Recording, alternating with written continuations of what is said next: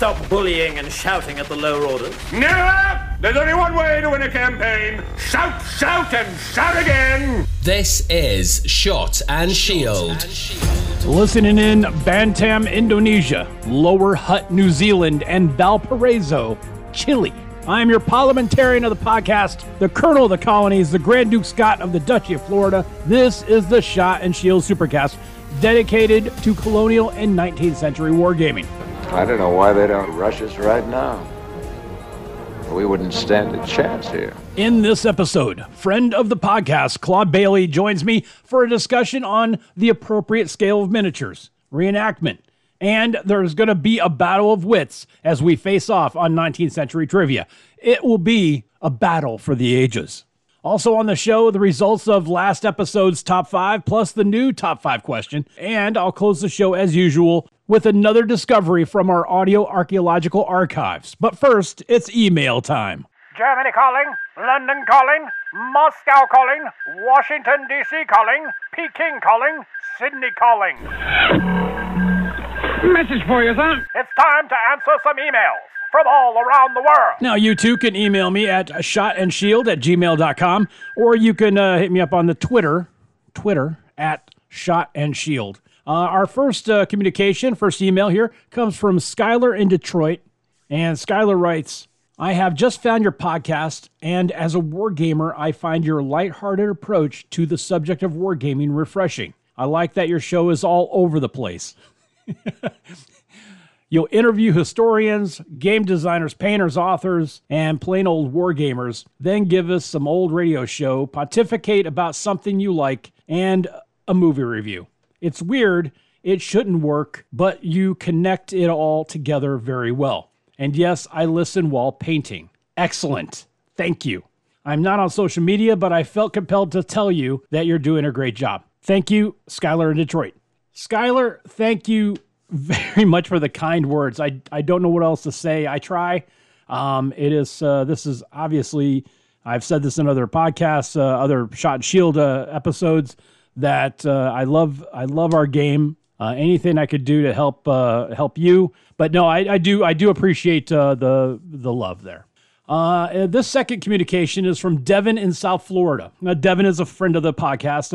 Him and I have talked many times. And it's a response to a question he made to a post I dropped in the Shot and Shield Wargaming podcast group about a week or so after the May 2022 Shot and Shield Supercast debuted. And in my original post, I just said that I'm in the process of moving my studio because of flooding that happens in here because of a faulty AC unit. You know, black mold has developed in here, so I can only be in the studio for a very short time without a mask. And it's affecting my painting, the podcast, as well as other podcasts that I do, and voiceover work that I do on the side. And Devin asks, you do other podcasts? So the answer is yes. And I have to tell you, I don't think I spoke about it before on any of the other episodes of the Shot and Shield Supercast. I really wasn't going to talk about it at all, but I have received some emails and some communications, some Twitter DMs and stuff like that asking me to clarify that. I for some reason, some of you want clarification in this because you're confused that other podcasts I do are also wargaming podcasts, and that is not true. That is not true. My day job is a retail manager. I'm a retail manager at a store. I'm going to say it like that because I don't, you know what? It's none of their business what I'm doing, and I don't like bringing them into this program. And it pays really good, but it's like really physically demanding. I'm 55 now, and I'm getting older. The bones are starting to go, and it's just a very physically demanding job. So in order for me to continue working as I get older, I went back to my roots in TV and radio commercials and radio shows and stuff like that. Because that's what I started out as when I was younger. And then the industry, I'll tell you this real quick. The industry collapsed. That's why I'm not really doing it anymore. You know, I still have a couple buddies in that industry, but the industry got wiped out in the late 90s, early 2000s. Just wiped out. Not just because of the iPad and the iPod, but also consolidation with the companies and everything. So you kind of sit back and go, well, why aren't you doing this? Well, because It's one guy and then 20,000 other people who are just as talented or more talented vying for one job. So I just said, you know what, I'm out. But I still love the industry. So what I did is I thought to myself, you know what? I have the equipment. Let me go ahead and put together a podcast network and grow it. And as it grows, by the time it's time for me to get out of the retail business and try and do something that's less physical, I'll have this going for me. And the podcast network, I formed about 1.5 years ago, 2 years ago. And there's podcasts that I do outside of a wargaming podcast, outside of this podcast right here. This podcast, the Shot and Shield podcast, is, although part of the network that I've created, this is solely for you and I, because this is something I personally love. It's not like the other podcasts that are done for money. This one is done for passion. But I will make it short. I will let you know. That way you don't think that, I'm hiding a wargaming podcast from you. But I do commercial work, and I have an agent that helps me with that. I have a comedy and sports podcast that actually earns money. Is called the Grumpy Chunk Podcast. If you decide to check it out, okay, fine. But I'm telling you, if you do, you go, that's the same guy? Yeah, I know. But it's actually the one that makes the most money of all the podcasts that I'm a part of. So and it's on hiatus right now because of the studio issues that I'm having. I have there's a lifelong buddy of mine. His name's Darren. Him and I, he really wants to do a true crime podcast, and I'm like, all right. And he's like, so we're working on that. That's going to debut probably in the new year. And then I have a business leadership shortcast. It's called Leadership Memo, which I have 35 episodes of that. They're all like 5 minutes each. And I'm shopping that out to affiliates. And then a vintage radio podcast that I'll be debuting soon, which I will talk about on this show, because I do think it'll be interesting for you to listen to as you're painting when you don't have the Shot and Shield podcast to listen to, or other wargaming podcasts to listen to. You know how I like the old radio stuff. I really do. And it'll be all adventure based. So that's going to be on the horizon as well. So that's all part of this network, this podcast network that I've created. Now, where do I have the time? Yeah, tell me about it. Where do I have the time? Because, you got the job that pays, in retail, that makes good money. So I got to spend time there, and then dealing with the studio issues I have here. The studio's in my house, right? It's ridiculous that I can't use this room at all. And I have to be in here for a very, very short time because the black mold that has developed because of the stupid AC makes it almost impossible to be in here any longer than I can. So I have to be in here for a little bit, and then I have to exit, and I can't come in for the rest of the day. When I do come in to do editing, I have to wear a mask, and this is the only place I can do this. So, we're going to be moving. We got to move out of here. This is ridiculous. So anyway, I hope that clarifies a little bit. I felt compelled to talk about it only because, let me tell you, and I'll get back to another. I got another email here. It's frustrating because there's some people that I really want to talk to. There's Gurinder Singh Mann. He has a new book. It just dropped here at the end of May, and him and I had talked about him coming back on, and he's going to. This is when, because now he's in England and he's traveling and everything. I want him on here because I think it's a great kind. The last conversation we had was fantastic. Some of the other folks that I've had on, just fantastic people, and I want to have them on again. There's some other books from the Hellion Press company that I've been talking to them about bringing on some more people. Somebody to talk about the Pacific Wars down in South America during the 1800s. We'll really want somebody on to talk about that. I'm interested in that. I think you would be too. There's a lot going on. I'm just trying to get it all put together. So I appreciate everybody's patience. I'm glad you're listening to the program. I really am, because like I said, this program right here is the fun one. This is the one that I do for fun. This is the one that I like doing because I love the game. So that's it. I'm gonna stop right there and move on to my last email here. And this last email, this is from Kirk in Nebraska. And Kirk writes, Lord Scott, did I read right? Are you thinking about leaving 28 millimeter and going to 15 millimeter? Now this, Kirk, I always try to keep my options open. And hold on. I know I'm a 28. I wave the flag for 28 millimeter. But like I said, the place that I live in, it's small, it's compact, and we have issues. I am suffering from, and I think all of you probably suffer from this too, and it's called campaign creep. When I first started to get my 28 millimeters together, it was like, okay, well, I'm going to do the Great Game, and I'm going to do Russians, and I'm going to do some British, and I'm going to bring in some Afghans into it. This will be great. I was like, oh, well, I do need some Indians. Okay, cool. Well, I do need some Herots. Okay, cool. Oh, Persians would be nice. Bring them in. Oh, Kashgaris. Oh, okay. Turkmeni. Okay, let's bring them. Oh, some Chinese, some Tibetan. Oh, I'm going to need some Armenians. Oh, I'm going to need some Turks. And all of a sudden, I just got a bunch of Austrians. And all of a sudden now, I'm looking at a full scope from Hong Kong to Vienna. So I'm thinking I don't have room for all this. And so I thought, well, maybe I should just, scratch the 28 and go to 15 millimeters. So all I did was ask a question on Twitter. And the question was, does any company make 15 millimeter Russian colonials? And that is where this comes from Kirk. So, after looking around and kind of just hemming and hawing, it's not going to happen. If I get into World War II again, I'll probably do 15 millimeter for World War II, but I can't leave what I've already done. I've already painted so much, and I have so much lead on the pile that I need to just continue and just do that. 28 millimeters. So Kirk, no, I'm not going to give up 28 millimeter. Not for 19th century, not at all. But I appreciate your email. I appreciate Devin. I appreciate your communication with me. And Skylar, thank you very much for your email. Still to come on the Shot and Shield Supercast, Claude Bailey. He is the best dressed man in North America. The best dressed. That's coming up next on Shot and Shield. Hey, what the blazes is this? A podcast dedicated to colonial and 19th century wargaming. All right, Marines. Eyes front. This is Shot and Shield. So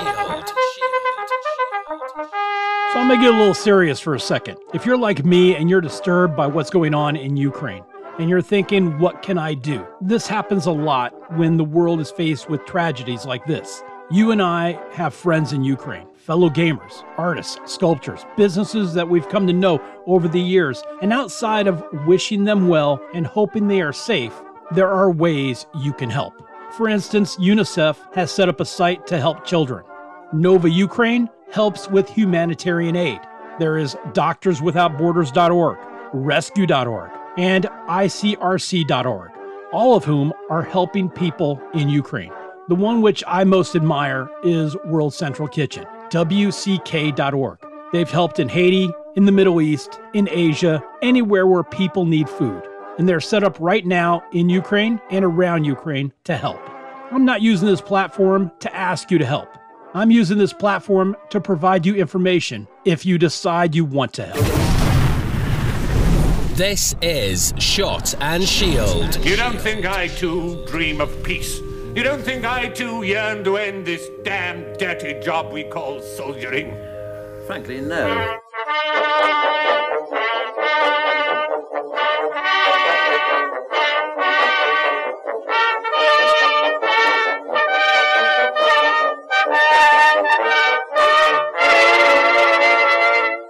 Thank you very much for continuing to listen to the Shot and Shield Supercast. Of course, I am Lord Scott, your humble servant, and my guest today is considered by everyone to be the best dressed man in wargaming. By everyone, which means me. He is the creator of the Facebook group Sword of the Raj. He's a wargamer, vintage uniform collector. He is also known as the man from Fort Rexford, a true Renaissance man. Claude Bailey is welcome to Shot and Shield. And before I hit play on what I have from our conversation, let me tell you something. I use Zoom to do recording for the interviews that I do, okay, and people I talk to. And the Zoom program that I'm using, I don't know, I must have missed an update or something, or I don't know what was going on, but it seemed like every time we started talking, it'd crash, and it just kept crashing. And so I have all this audio that we did.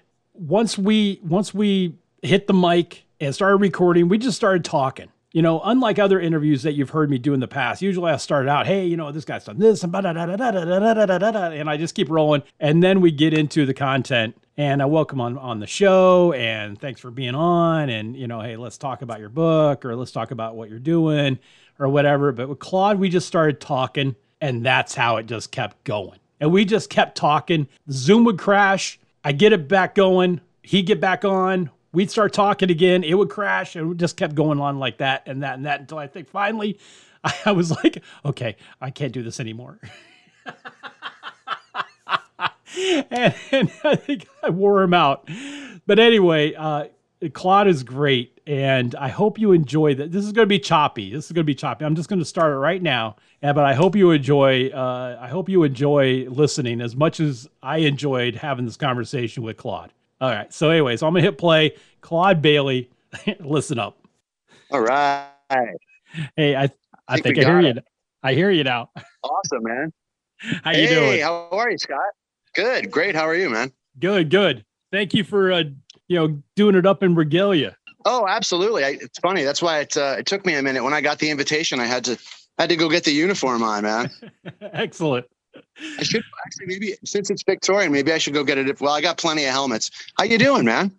I'm doing good. And you? Really well. It's a beautiful day here. Excellent. So you're in Phoenix or Tucson? Okay. And that's Pacific time? So about, it is now. Yeah. We've never had daylight savings. So we go like half of the year we're on mountain time. The other half we're on Pacific. I used to live in Colorado. And so I think similar thing, right? Yeah, it's messed me up. Since I've been doing the podcast and getting people on, I have it's just messed me up mentally. I always consider myself fairly a smart guy, and I can count. Obviously, yes. The first round of interviews I did with Ian and Colin out of the UK. That must have been even more difficult. I thought, well, what's good for you guys? And they're like, well, in the morning is great. Okay, cool. No problem. The morning there is like 3 a.m. here. And I'm like this. Hi guys, what's going on? So Partisan. They sounded good. Those were great. Those were great interviews, man. Well, I went back and overdubbed my I took out all my audio and redid the audio for me, so I didn't sound so stoned at 3 a.m. in the morning. So where are you in Florida? I'm a little bit east of Orlando. I'm on the coast. Cape Kennedy is literally 8 miles away. Man, I'm jealous. Don't be jealous. It's kind of weird because all of a sudden you'll be in bed and you'll hear, and there's Elon Musk is going up in another spaceship, and it's like, oh, yeah, forgot about that. Yeah, so every other day there's a launch, and it's any time of day, and so you'll be like, I'll be at work, and the windows start shaking, and you're like, oh, okay, well, I was in one earthquake in California once. Ooh. And I'm like, this is Florida. We don't have those. Oh, okay. It's a rocket. It messes you up. We don't have earthquakes here. We don't have hurricanes. What else don't we have? We don't have tornadoes. It's hot, but yeah, but you get the forest fires. Yeah, that's true. Yeah. And we have monsoons in the summer. I mean, every summer we have the monsoons, which is really nice. So that must at least cut the heat down a little bit. Although, you know what? The heat's different though. Definitely. It is a lot different. Because 100 degrees out in your area, it doesn't feel like 100. No, like for example, man, last week, or like, no, let's see. So I was gone all last week. We went to California for the week to actually go to the ocean. Right. But right before we left, the dew point was negative. So, I mean, literally. Right. So it's like it was, and now I think it's like 6% humidity. I'd love that. I mean, right I'm now. Sitting outside. It's, I mean, what is it there? Like 90? Yeah, it's 90 here. The dew point is probably 100% because it is raining. And right. Even when it's not raining, the humidity is 80-degree day feels like 120, which as I get older, the heat feels worse. I'm a lot older than you are, man. Well, I'm 50. I'll be 55 this year. I'm 53. You don't look, I did not think you were 55. Dude. Oh, it's the fat.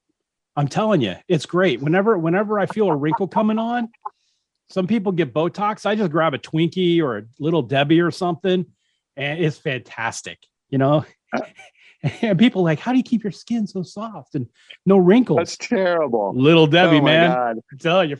That's so funny. So we're both grumpy old men. Yes. That's good. Absolutely. So today, you know what? One of the things that I like for the podcast, I wanted to like bring other voices in, you know, so it's not just, hey, this guy wrote a book, this guy's a historian, this guy's, you know, some heavy duty war gamer from everywhere and also mix it up too. Yeah. So, you know, I'm so entertained. I have to tell you, I'm so entertained by your Facebook pages. Just thanks, man. Absolutely, because you're saluting and you got the Raj uniform on, and I'm like, look at this guy go, you know. And it's not like living the dream, man. Yeah, and also 54 millimeter. He's nuts, huge. Yeah. And then you know, I saw the when you were Long Range Desert Group out there with your buddies in the Jeeps, and I was like, epic. A, that's awesome, and B, totally. I had a buddy when I was growing up. He was in his 30s. I was in my late teens, and he was probably my mentor when it came to wargaming. But like once a month, he'd say, "I can't. I got the Confederacy's riding this weekend." What? Very what? Cool. And finally, after like 3 or 4 months, I was like, "What do you mean the Confederacy's riding this weekend?" And he says, "Well, I got, you know, my horse and we go up to Tallahassee, and I'm a red leg, so you know I dress up." Cool. You know, and he was kind of afraid to say, you know, I dress up in the garb. Me and my buddies, we reenact battles for, you know, historical stuff. And I'm like, okay, well, that sounds cool. I wouldn't do it myself, but I mean, I was going to ask you, have you never done? Go ahead. Sorry. No, I've never done. Have you ever done reenacting at all? No, never. You know what? I have a problem, and it's called campaign addiction. When I start collecting miniatures, I just keep going. And my wife goes, "What the hell are you doing?" If I started with uniforms, I can barely find clothes to fit me now because I'm LA-arge. But no, I hear that. It never entered my head to do that. Not that I wouldn't think it's fun. It's not like a judgment thing. It's just like it takes like an adventure mentality, I think. Yeah, I guess. You know, let's look at yourself. You know, just on the pictures I saw from your long range desert group stuff, man, these guys are living the G.I. Joe lifestyle right now. Totally. You know, Claude's he's sitting there with his kung fu grip, and he's look at him go. You know, and it's like, wow, this is great and really adventure. And you know, when we were kids, and you probably did this too. You know, you take your wooden gun that you made. You know, I was great for making. And then you and your buddies are running around houses. I got you, you know, never want to hurt anybody, but just, and so it's sort of like that. And then, you know, talking about my buddy. It's exactly like that. And talking about my buddy Steve, who's no longer with us. He used to do that with the Confederacy. And then, you know, so there's always these different sorts of people and what they're into and why they're into it. Some sound more realistic and more engaging than others. Sort of like you're reenacting. And I hope you take this and how I mean it, but then you have cosplayers. Oh yeah. It's different. Well, yeah. Different mentality. Much different. A different sort of, you're experiencing the lifestyle. They're experiencing, I mean, as much as you can. Yeah. Right. And others, you know, like the cosplay folks are experiencing the inside the person. They're trying to be that. That's interesting. Yeah. Character. Yeah.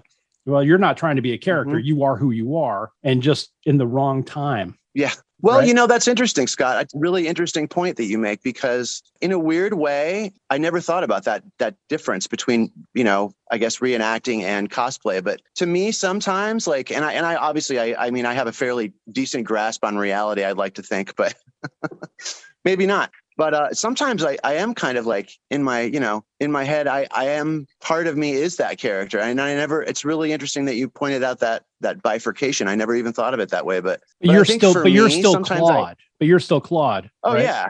Yeah. You haven't looked in the mirror and put on your uniforms and said, now I am General Woolsey. No, that's true. That's true. I'm going to go save Gordon. Too late. Whereas, you know, like I was pointing out, whereas, you know, the guy's dressing up like Pikachu, he really is like, I'm Pikachu. I'm Pikachu. It's like, all right, there. Excellent. Okay. Cheers. Excellent. Yeah. Yeah. Cheers. Mm-hmm. I think too, like the not judging part is a huge part of it. It's like, hey, you know what? I mean, so many things. And it's funny. I mean, speaking of reenacting and honestly too, with wargaming, weren't that many buttons on the uniform. I mean, we all know them, Stitch Nazis, whatever you want to call them. Right. And it's like, well, you're really kind of sucking the fun out of everything. And I'm all, I'm all about historical accuracy. I mean, I taught high school history, admittedly, but I have a master's degree. I know what I'm doing. I've spent years researching this, but can't we also just kind of try to have a good time here? I mean, it's like, that drives me nuts. I think, I've met gamers like that who, okay, so what regiment's this? The Madras, whatever, blah, blah, blah, blah. Right. And they're like, there's too many stripes in the turban. Yeah. And there has to be only 3 stripes instead of the 6 that you have in there. Well, you might want to think about, exactly. I'm going to think about putting it back, bringing it back home and look at it and think, wow, that looks sharp. Exactly. Yeah. But I get it. But no, coming back to what you just said, that difference between reenacting and cosplay is that's really, really interesting. That was a really good observation. I'm going to remember that. I have a few. I get around. I read stuff. So you've been wargaming. Since high school, huh? Since middle school. Wow. Yeah. So I mean, it was I want to say 80, 81, and I had my first one was the book Angriff. It was never heard of it. Yeah, World War II rules. I thought everything was 1-to-1 scale. Like it didn't never occurred to me because I didn't have anybody to help me guide through scales and stuff. Right. And oh wow, wild. And so all I did was buy as many Airfix figures as possible. I think I cleaned out my local hobby shop every couple of weeks. Mom, can I have $10? 172? Yeah, 172nd. The early Airfix. And yeah, then, nice figures. There were. It's funny. It's because there were some that were really nice and some of them that were just horrid. Like the British Expeditionary Force. They look like blobs. They had on skinny jeans. If you looked at them at the time, it's like, oh, that's how they really looked. And then you look at a picture and you're like, they look nothing like that. Yeah. Now I'm not saying that I was snobby about it, but you want to get at least somewhere in the same neighborhood. You don't want to look like, they're all going to a Cure show. Nothing wrong with the Cure. No, nothing at all. No, I love it. One of my favorite bands. I'm just saying, the skinny jeans killing you. But no, it was, I want to say 80, 81. And then I met my buddy Steve, probably about 83. I went to a hobby shop and they had a big setup, it was like, oh, okay. This is what it is, So it's like, then all of a sudden it all started connecting. Yeah, no, I've been doing it a while. I took a little bit of a break when I was in radio, just because there was never time to do anything. That's a 24-hour, 7-day-a-week job. Well, because it's live. I mean, so it's like I can't imagine having that. Yeah. Teaching was about as much pressure as I could take. And that was with, summers off and, yeah. Must have been horrible. Yeah, it wasn't bad, but and I had, our kids were, I taught at 3 different schools and, over the course of 17 years, but, all at what they call at-risk youth. Mm-hmm.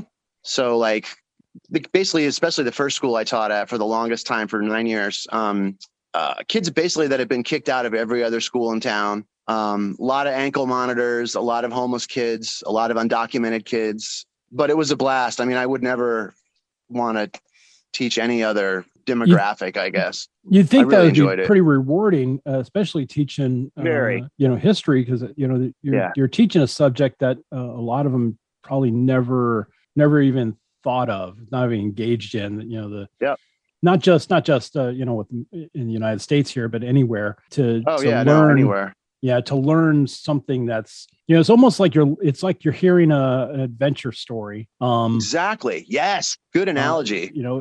Rather than with math or science or something like that, it's all very cut and dry. Whereas with history, you have some wiggle room for interpretation. Why or how? I used to wear not all the time, but a lot of times I would wear uniforms and to school. The kids loved it, and I my room was always full of helmets and hats and flags, and my last teaching job, which I quit in 2019, thank God, was middle school. Right. And I actually, for the first time, I took a whole huge box of old Airfix figures, actually, and got the kids trying to get the kids involved in vaguely historically related wargaming.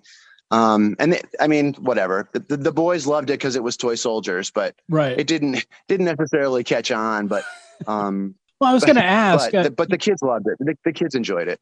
I was going to ask, being a history teacher, with the uniforms and with miniatures and stuff like that, it gives you, I would imagine it would give you a lot of, pardon the expression, ammunition to help explain certain segments of the history. My daughter was learning about Teddy Roosevelt, and she was so bored.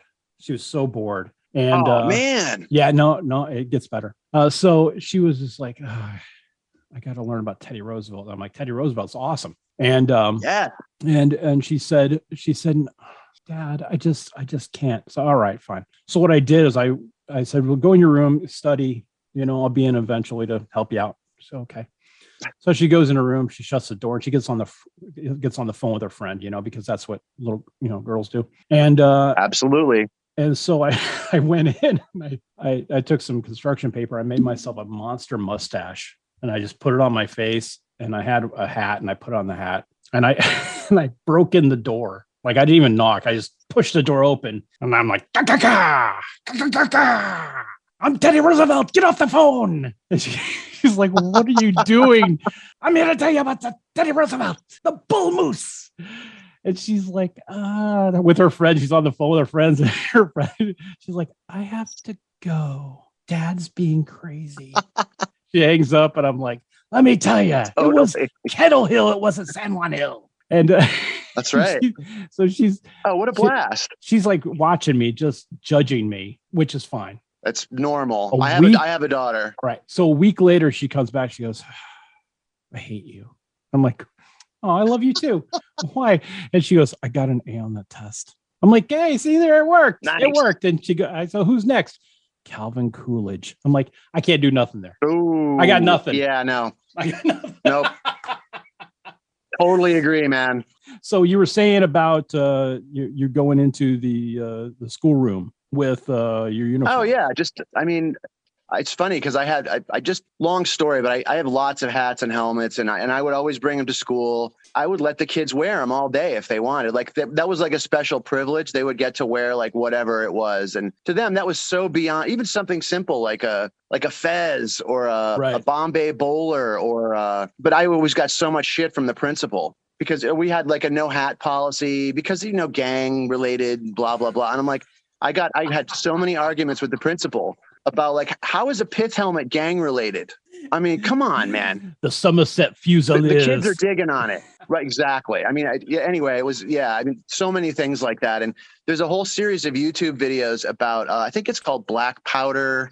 You should check it out if you haven't. It's, I'll send you the link if I'll remember, but it's this guy in Canada. He's a reenactor. He's also really into like old antique firearms. Right. But he does a whole series of videos, demonstrations, basically demonstrating why, because everybody asks this, especially like high school kids, when you're talking about like 18th, 19th, 17th, 18th, 19th century battles, like, why did these guys wear red? That's insane, right? Right. Why did they get how they were in a line out in the middle, out in full plain view, shoulder to shoulder in bright red or whatever color, in this case, red with the British. And so, but he demonstrates basically it's a technological thing, firearms and rifling and improvements in artillery, but he does a really good job at it. But that's how I explained it. And because everybody always asks that, even adults, a lot of adults, well, why didn't they wear, camouflage, or why didn't they hide behind a tree, or blah, blah, blah, blah. And like, the classic, like, oh, the Americans won, not overall, but one of the things that helped the Americans win the revolution is because they didn't wear red. And it's like, no, you don't understand. It's so much more nuanced than that. But I mean, really, but yeah, but anyway, Right. But I got in trouble because my principal was actually walking down the hallway one day and he hears these, I had YouTube on showing the kids these YouTube videos of this guy in his kilt and his red tunic and his white pith helmet, firing his Martini Henry, and I had the volume cranked all the way up. And the principal's like, "What are you doing?" He was upset. Right. He's like, oh, okay. He's like, I thought this was like some sort of like, I don't know, like oath keeper thing. I'm like, what, dude? What are you talking about? I mean, talk about small-minded and intellectually like, anyway, but yeah, I could go on and on. You'd expect something different from educator, right? Yeah, the guy had his doctorate. I mean, God only knows what in, but anyway, it's just, yeah, but right. Yeah. We haven't even started. It's been yet. Oh, I know. I've been recording the whole thing. So I hope so. Yeah, man. Absolutely. It's fine. I'm sure you can use some of it. Oh, if there's nothing else, you can blackmail me. Now I'll use most of it. I always use maybe 95% of everything and cut out like spaces. Nice. And hey, have you read The Rise of the Sikh Soldier? I haven't yet. Gurinder Singh Man I'm gonna have him on to talk about that book. That was a great interview. Score on that interview, man.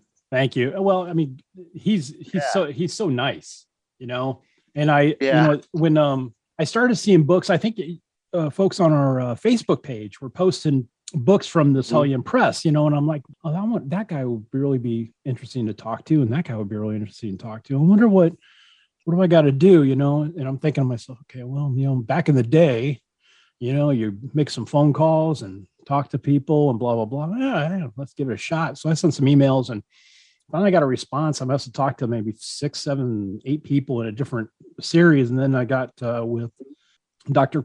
Price, who's in charge of the Muskets to Maxim series, the whole thing. Oh, wow. Hellion. Nice. And then did you get in terms? Was that through Facebook you got in touch with them? No, I just sent emails to Hellion Press. So I said, I'll just keep sending them until somebody responds.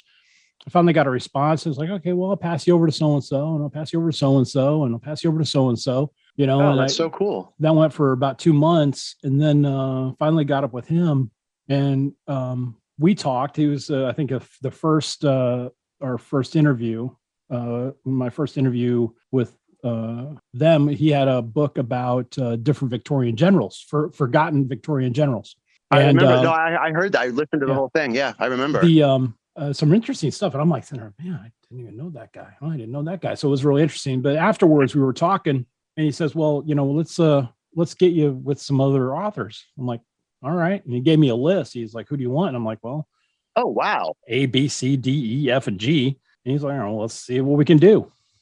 So that's how we ended up with Chris Pringle and Gurinder. Mm-hmm. Just gracious people. I mean, everybody's so nice. Yeah. I got 2 more that I've scheduled out that I gotta work on. Another one with Gurinder. One is on the Paraguayan and the Pacific War down with Bolivar and all that. There's a book coming out for them, and there's a lot of people that game that. Yes, and I was just like, it looks fun. It looks. Well, the uniforms are beautiful. yeah, absolutely. That helps. I love the colonial and 19th century just because it's fun to paint, and exactly. It's also fairly easy to game too. It's not like you have to worry about angle and sine and cosine of the gun on the tank and the sloped armor. And that's what I don't like about wargaming. Right. When you get into this like the nitty gritty of it. Yes. But I'm burnt out on American Civil War. I'm just burnt out on it, because there's so much more out there. I commented on that. I think that might have been when I first came across you on Facebook. You mentioned something about the Civil War, and I think I immediately was like, oh, and I felt the same way. All right, so that cut off there, and the reason it cut off there was because the Zoom program I have just stopped right in the middle of our conversation. So what we did was, we got back connected again. I started it up again and we recorded again. And after this, we'll continue with Claude Bailey, miniaturist, reenactor, the best dressed man in North America, and Arizonan bon vivant. That's next on Shot and Shield. This is Shot and Shield. It's going to hurt you a lot more than it will me, I'm happy to say. A podcast dedicated to colonial and 19th century wargaming. Discipline makes the strength of armies. Shot and Shield. Shot and Shield is on social media. There's the Twitter page at Shot and Shield. Please follow. There's a Facebook group, the Shot and Shield Podcast Wargaming Group. It's open to all. Please join and post some of your amazing games, paint jobs, and creations. Finally, the email, shotandshield@gmail.com. Email me if you have a question or a thought or even a complaint that you'd like read and answered on the podcast. Shot and Shield is on social media. This is Shot and Shield. I hear that conditions in your army are appalling. Well, I'm sorry, but those are my conditions, and you'll just have to accept them.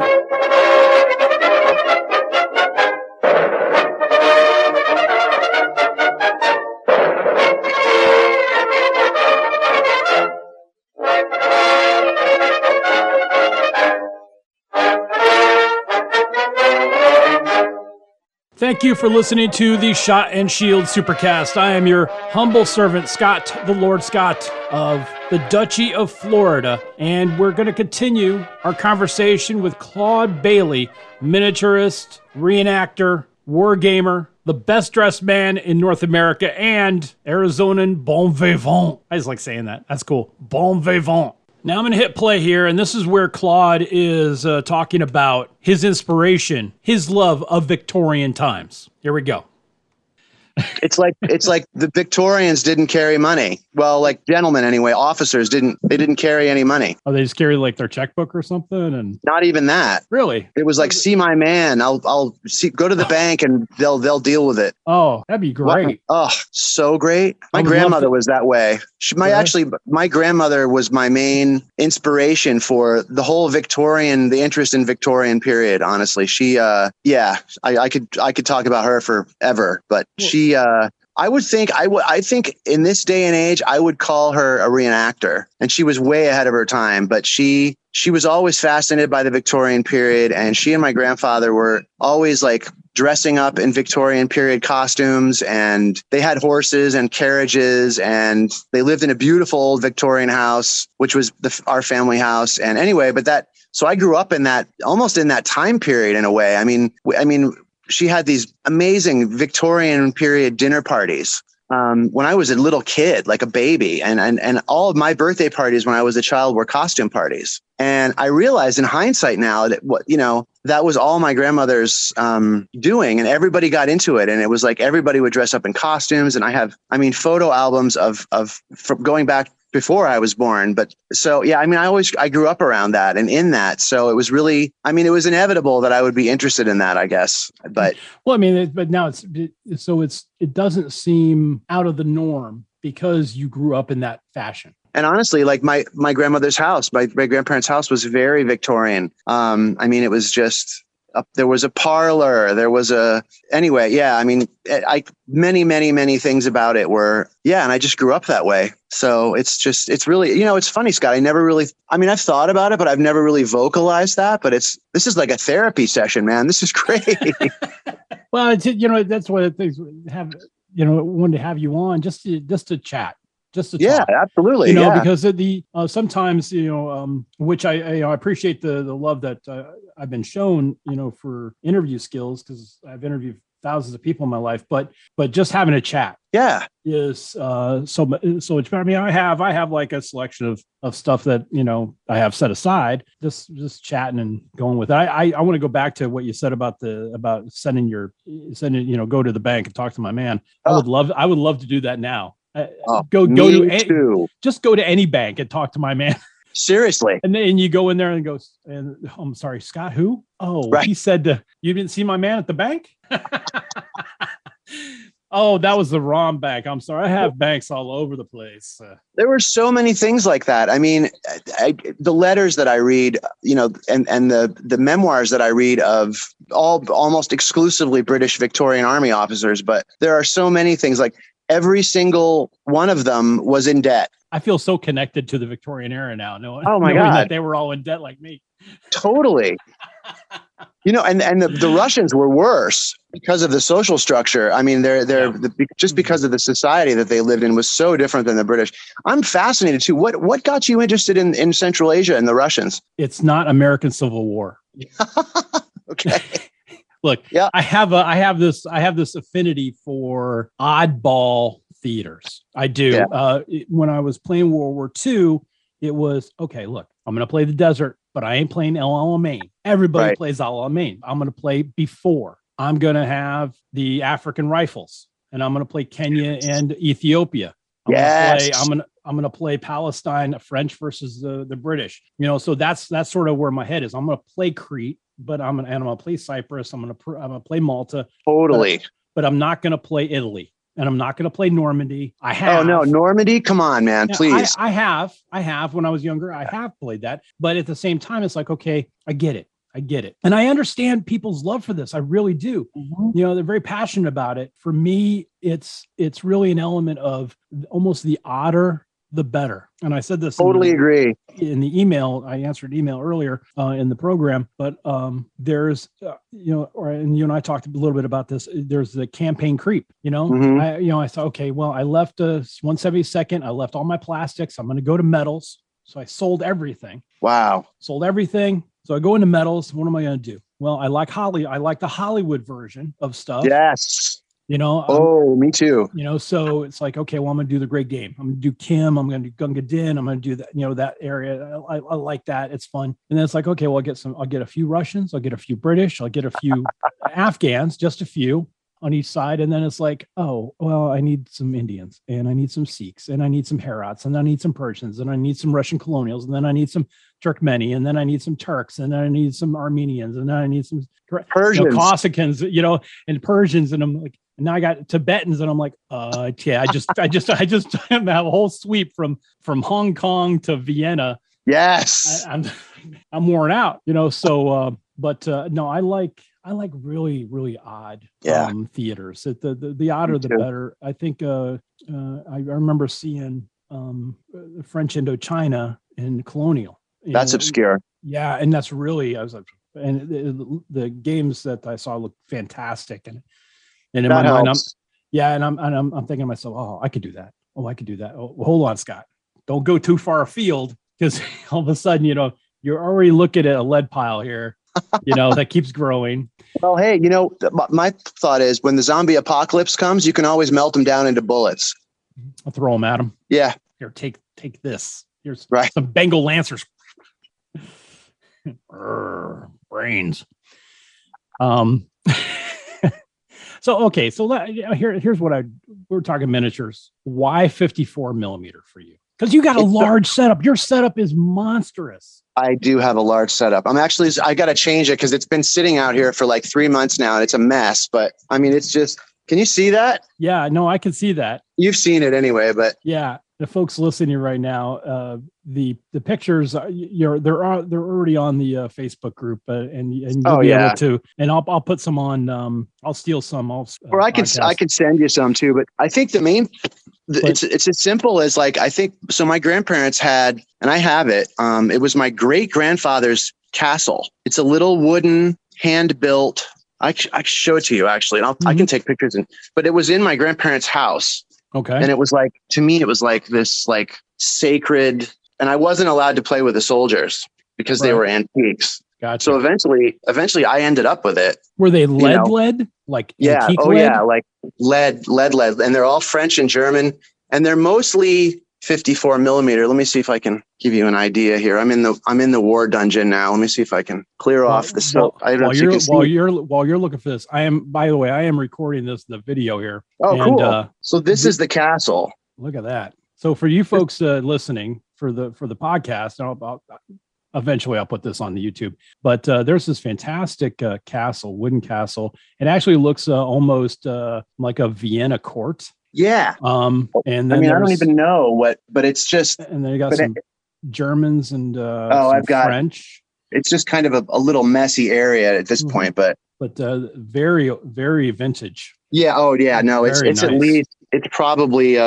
I'm thinking maybe 1890s, maybe a little bit later. This is kind of cool. It's like getting a tour of your closet. Oh yeah, well check it out. Yeah. Oh, it's a mess. My wife is like, when people come over, she closes the door. It is a closet. I mean, it's just a hot mess.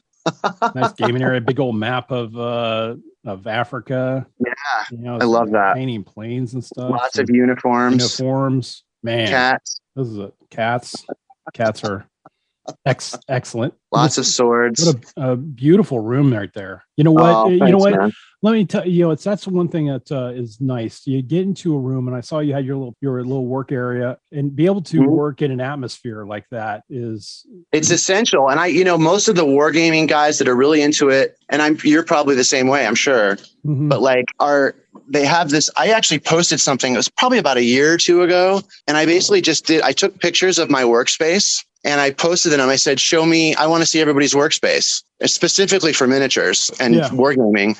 And it's like I did a similar thing with bookshelves. I said, I took pictures of my bookshelves and I said, I want to see everybody's bookshelves. And it was so cool. It's so illustrative of, you can learn so much about a person and when you see their work area and when you see their bookshelves, I mean, it's just, and that's another thing. Before the pandemic, I mean, I was on Facebook and Facebook gets a lot of crap from people and it's goofy. And if it wasn't for Facebook, like especially during the pandemic, I mean, I don't think I certainly wouldn't have met you. Right. And I have so many amazing friends from all over the world now. And it's like, I talk to them every day. And not just on messaging, liking their stuff, but like actually Zooming with them and having conversations and sharing stories. And the whole reenactment thing, the whole LRDG thing, that was all through Facebook.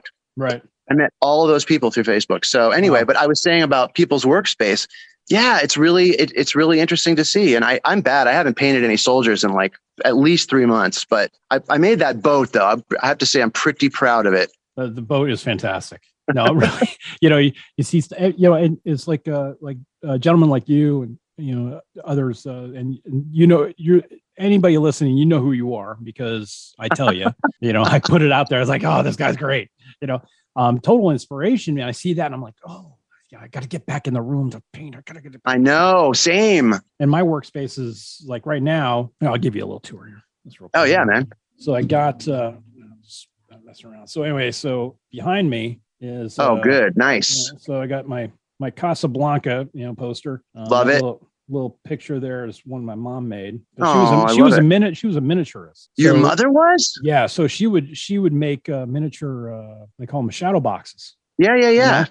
And so that's Scott, that makes so much sense. Yeah. So she's had all that, and my dad was a woodworker. Oh my gosh, construction. So you get the best of both worlds, and me and a Dremel. Watch out. We will. I just found mine. Oh my God, that's so funny you said that. This is a gift from my wife. It's the Expedition Citrion. Which very cool. I've talked about many times, and then I get into this. This is what is my workspace. It's right now it's disheveled because just because I'm packing everything up. But that right there, that's his nickname's Chicken Beard. I made him into a lamp. I love it. And then there you go. The G.I. Joe Adventure Team. Oh yeah. My certificate membership. Oh my God, that's when hilarious. I was a kid. My degree. I'm a Bronco fan. Gotta love the Broncos. And then obviously that's right. You lived in Denver, right? Yeah. This right here, it looks weird on the screen, but I see it. That's my shot and shield. I usually do numbers and everything on there. But nice. Are you part of a? Do you have like a gaming group? No. I hate groups. Yeah, I don't know. When I left South Florida for North Florida to go to school, I talked about my buddy Steve. Well, it was Steve and me, and then there was another guy. And that was kind of the group, there wasn't like a group. And then we kind of parted ways and I went up to go to school and he continued to do his thing. We lost touch. I haven't talked to him since. until I found out, he had passed away. But I remember a few conventions that I went to down in South Florida, and it was brutal because at the time, we talked about this earlier, is that you got people that are very, very either really rule specific, or it's like, okay, well, I'm not really going to play because the figures aren't really of that particular regiment, that you're just saying that, it's like, oh, okay, whatever, and at the time, being young and not being as confrontational as I am now, I was like, oh, okay, I'm sorry, Oh, that's awful. See, yeah. That's what I don't, that's exactly coming back to what we were talking about. It's like, why would you want to discourage people from participating? And it's the same thing. Reenacting is the same element. It's like, come on, man, get over yourself. I hate people like that. Ugh. Yeah. And it happens. And there are people out there like that in anything, not just in wargaming or reenactment. No, but like in all sports, facets of life, in sports. I like to play golf. I've been playing golf all my life, but I very rarely play anymore for exactly the same reason. It's like, if you walk on with some jackass who they're going to quote the PGA rules to you every stroke, it's not fun anymore. Or because I like playing a little golf myself. You get on the course. I'm not good. I'm not good. Me neither. Exactly. Big deal. But I get out there and say, hey, can we play through because we're professionals? Can you? Yeah, exactly, dude. Shut up. I like to surf. I like to surf. You know what? But let me tell you, I'm horrible. I am horrible. I'm horrible. I've caught one wave in 15 years. It was small. I caught it. To me, it's like riding Jaws. Exactly. I'm Slater for that moment. Totally. 15 years, I'm still horrible. And you get out there and we call it the lineup. You get the lineup, and then all the guys who are like thinking that they're Slater all the time. Totally. And they're like, can you just get out of the way and let the real men play? It's like, shut up. I love that. That's another thing I love about your podcast. And I could just sort of tell when I first found you on Facebook, or we found each other or whatever, but like you're enthusiastic, you're inclusive, and your interests are wide ranging. And that really appealed to me. Oh my God, it's cloudy. What? Sorry. That was like, no, it's never cloudy here. It's really weird. One small cloud over Tucson. Seriously. Floating by. It's really nice, actually. The little cloud that could. Totally. but that really, that makes all the difference. Are you a member of, or are you familiar with the rules of Gentleman's War? No. I'm going to invite you to that group because it's, his name is Howard Whitehouse. He's published a lot. Yeah. He wrote these rules a few years ago. That's what got me into wargaming. And again, it was only because, first of all, it's 54 millimeter almost exclusively. Oh, how dare you? I know it doesn't have to be, but yeah. Well, you asked about the 54 millimeter thing. 54 millimeter, 28 millimeter snob myself. God's own scale. God's own scale. So let's, because I asked this, I think we ended up getting cut off there, but 54 millimeter. So tell me what got you into 54 millimeter? Because I will tell you, and the reason I asked this is because my whole swath of gaming, the number of people that I've seen with 54 millimeter is you. That was the first time. Yes. Really? Mm-hmm. Yeah. And I even commented to my wife. I was like, look at this guy. Look at 54 millimeter. Wow. How do you paint that? How much paint do you use? So much better to paint. So anyway, oh my God, that blows my mind, man. I had no idea. Yeah. So I think, again, I think a lot of it is like I started collecting soldiers when I was a kid. Like I always wanted to play with the ones, like I told you, my grandparents' ones. Mm-hmm. And those were roughly, and they were all over the place, but roughly I would say 54 millimeter. But they would always buy me toy soldiers when I was a little kid. A lot of Britons. Mm-hmm. Britain's Detail, I think, is what actually got me into it. Because that was when they were coming out. I guess late 70s, early 80s. So I got all the, every year for Christmas, I'd get the Germans or the Americans. And those are the plastic ones on the metal bases. I'm sure you've seen them. Mm-hmm. Yeah, they were all really well painted. And then I kind of started getting Britons still, but like the fairly modern ones, like from the 70s, 80s, the metal ones, again, 54 millimeter. Right. So yeah, it's just, I got somebody got me I think it was the Timpo the Castle, also 54 millimeter. Right. And I started getting the Timpo figures because that's what you used to be able to buy those in the toy store at the mall. Yeah. The Timpos. Yep. Timpos and the Britons. Mm-hmm. So I think I just started. When I saw them there, I always viewed them more in the collection line, sort of like you put it on your shelf to look good, and that was. Now remember, I mean, this is an uneducated Scott. In the early '80s, Well, honestly, Scott, I think you're right, though. I think that's what they were intended for. Maybe, I guess, but yeah, I don't know. I had them, and so I just went to it. I went with it, man. I had Knights, and I had the Afrika Korps, and I had the British 8th Army, and I had honestly, I was all over the place. I had Pirates, and I actually set up a sand table when I was a little kid. I must have been, God, I don't know, maybe 10, maybe a little bit younger. Right. In my room when I was a kid, and I just took a huge cardboard box lid. And just filled it up with sand. And I used to we all did melt Army Men. I don't have any of my original detail figures. I have a few, but most of them I melted. And I had airplanes and Knights and Pirates, and God love my parents. They just, it happened fairly frequently, but they would be in the house somewhere. They'd be like, "What? I smell burning plastic. What's going on? What are you doing in there?" My brother and I, we'd have the little Green Army Men, so we'd have the Green me too. Tall, yeah. And so and then the German and the Japanese. All right. Mm-hmm. And then we'd set them up on the ping pong table, and perfect. So it was awesome. And then we'd go at it with rubber bands, and it always led into a fight because I'd accidentally miss and hit my brother in the face. Accidentally? He would do the same to me, and it's like, "Oh, I'm sorry, I'm not retaliating." It was really an accident, my brother. So I didn't have siblings. I'm an only child, so that's probably another thing. It's and my parents were they thought it was great.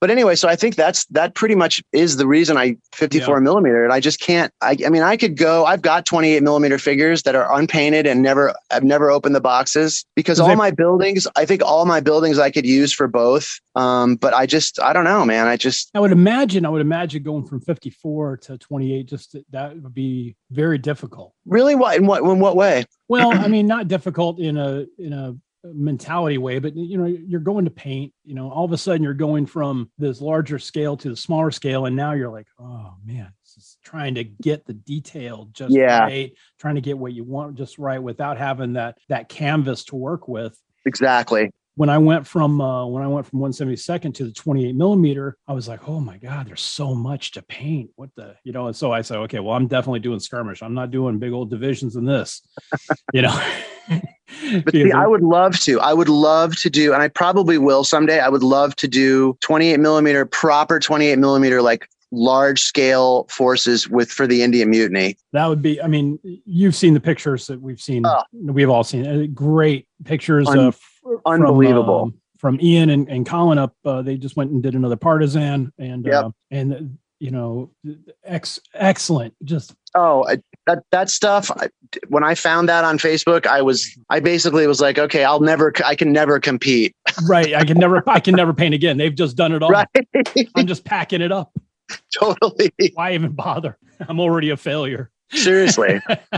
It's great because I don't, and I would encourage this for anybody listening also that, when you see, folks do some of this great work, just, I take things from it. I look at it and go, I'm going to steal that little technique, or, I love that color. I'm going to try to steal that color. Oranges and purples. I never really thought about having oranges and purples in my figures. And I saw that they had some of the stuff that those guys were doing. That I see some oranges and purples. I'm like, oh, I'm going to have to steal that. And I did the leopard print. Mm-hmm. I have some Persian figures with leopard print only because I stole that from some guy. Can't even remember his name, but I saw some leopard print stuff he did in 15 mil. And it's like, 15 mil, you're out of your mind, but at the same time, it was exquisite. So, but never compare. And I would suggest this to everybody listening, that if you do see some great stuff, don't sit there and compare what you have or what you do, because it's not fair. Yes. I completely agree with you. Basically, you're not being fair to yourself. No. And again, it's like what we were talking about before. It comes back to, we want to, the whole point is to have fun and to be encouraging. And So do whatever you can and like do it to the best of your ability. And that's the beauty of it. You're literally creating your own universe. So it can be whatever you want it to be. And it's supposed to be fun. I mean, I know I've got friends who are active war gamers who don't even paint their own figures. Or if they do, they're afraid to put pictures online or to share their figures. And it's like, dude, I mean, don't be afraid. It's so much fun. And like, you're missing out on a huge aspect of it. It's heartbreaking, almost. It's like, oh man. Well, seriously. I mean, I can see, and this is where I can kind of understand, like somebody who has a lot of time on their hands, that's another huge thing. Yeah. Good point. I barely have, before we started airing this part of the podcast, you and I were talking about time, and it's like, like, well, Scott, this is what I have going on. You're like, your eyes are kind of bugging out, like, totally. When do you have time to do anything else? And it's like, I kind of don't, but at the same moment, you try to make time for a lot of this stuff. But I know that, as I get older, I'm going to have less and less activity. I'm going to have more and more time. And so if I get it out of the way now, then I'll have more time to game and less time to paint. There's some folks who have no time at all. So I could see, look, I really like gaming, and I only have maybe a one weekend a month to do that. To be able to game properly, I want to be able to have something painted on the board. And I know this guy, he's awesome. So I'm just going to send it to him. So that I understand. Yeah, no, I have a whole box of, I'm looking at them right now over there, dervishes, 2 boxes, 2 like whatever Tupperware boxes full of them that I actually had a guy, Jim Shaw, painted them. And he's a friend. Again, I found him on Facebook through another guy, Bill. Do you know Bill Molyneux? He has Nottingham miniature wargaming Facebook group. I'll invite you. He's somebody that was really, him and Ross McFarlane, Bill Molyneux, Ross McFarlane, Howard Whitehouse. They all were huge inspirations to me. Again, right when the pandemic started or a little bit before. Well, I've seen Howard's stuff is fantastic. Yeah. Well, and Bill hooked me up with this guy, Jim, who I sent him my figures and he painted them and he did a beautiful job and it was super reasonable. I'll be honest with you, a guilty secret. I shouldn't even say this on live, but I hate. Well, it's only you and me. Nobody else is listening. Okay. Nobody listens to this. I hate painting the enemy. Isn't that terrible? No, it's not. You know what? Guilty confession. You got it, man. That's you know what? I totally understand, because you put your energy into the side that you like. I'll say it exactly. Like that. Okay. You put your energy in a side that you like.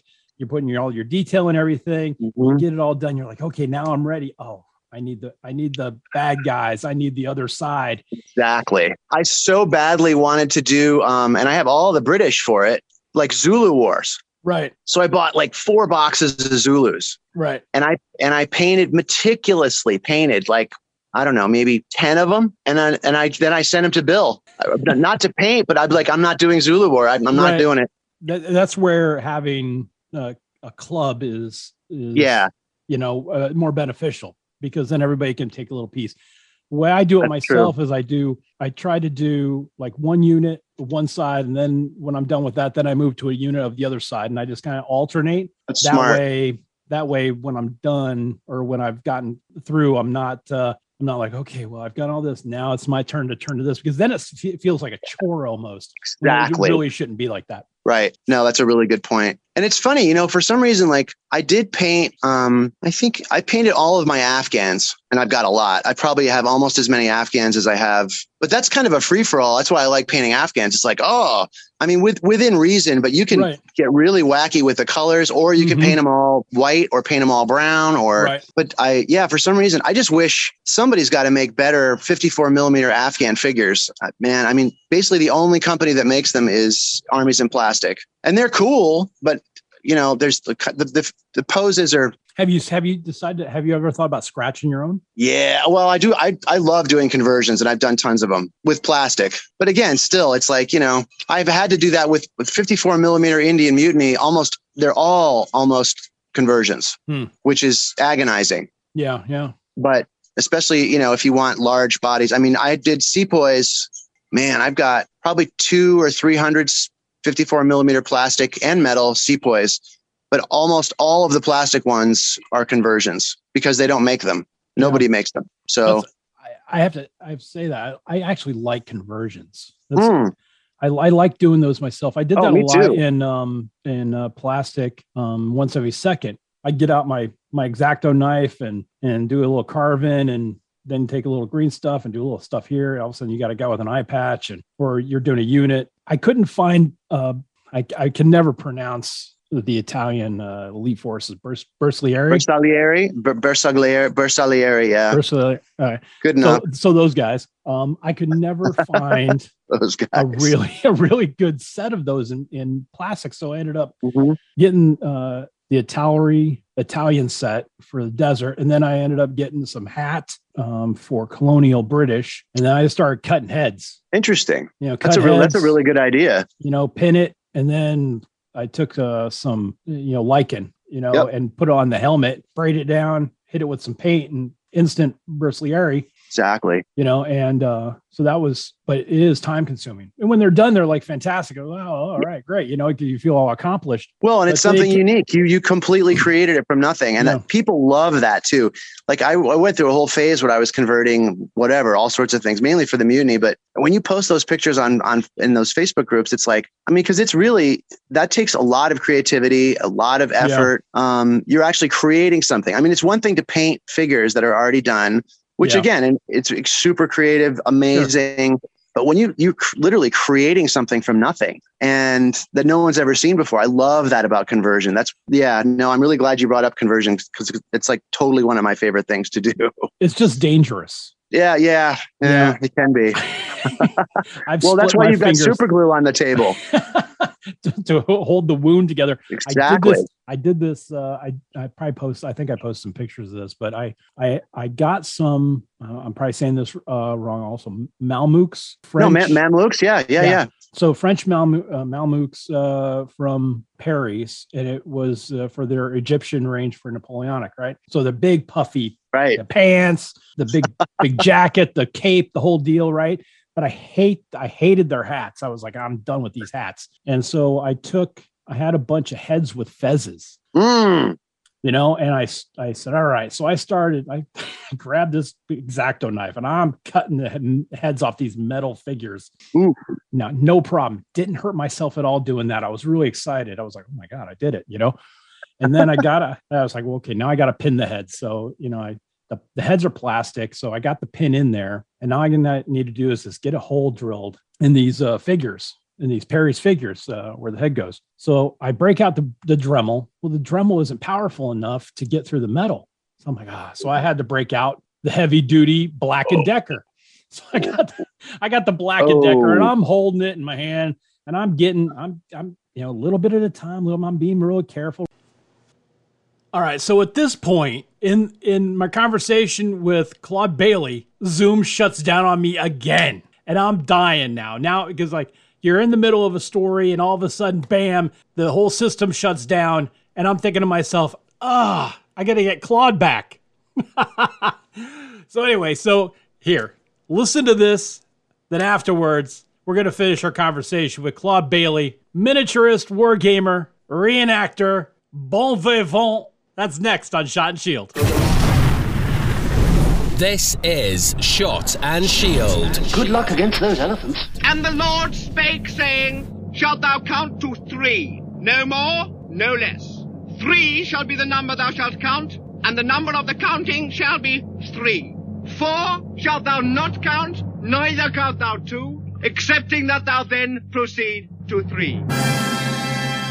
It is time for the top 5 reveal. 5 is right out. So let's go ahead and take a minute and unveil the results of last month's top 5. The question was, what is your wargaming scale of choice? And as voted on by you, the Shot and Shield listener. So let's hit it. Number 5, 1/72nd scale. Number 4, 54 millimeter. Number 3, 20 millimeter. Number 2, 15 millimeter. And now, voted number 1 as your wargaming scale of choice.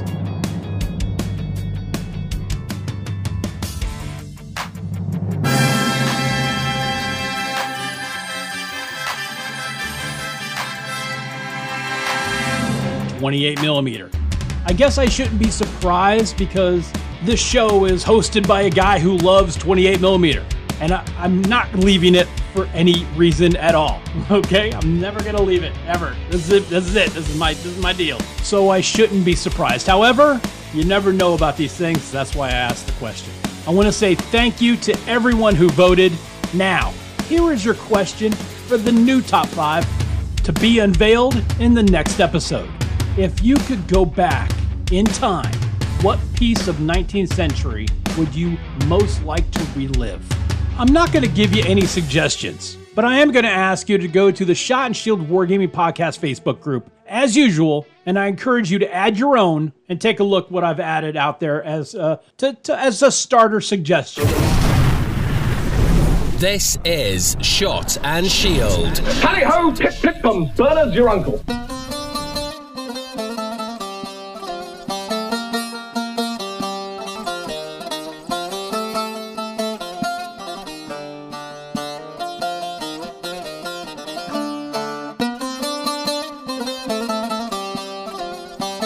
Thank you for listening to the Shot and Shield Supercast. You can hit me up on the Facebook. It's the Shot and Shield Wargaming Podcast group. That's on Facebook. Just search it out.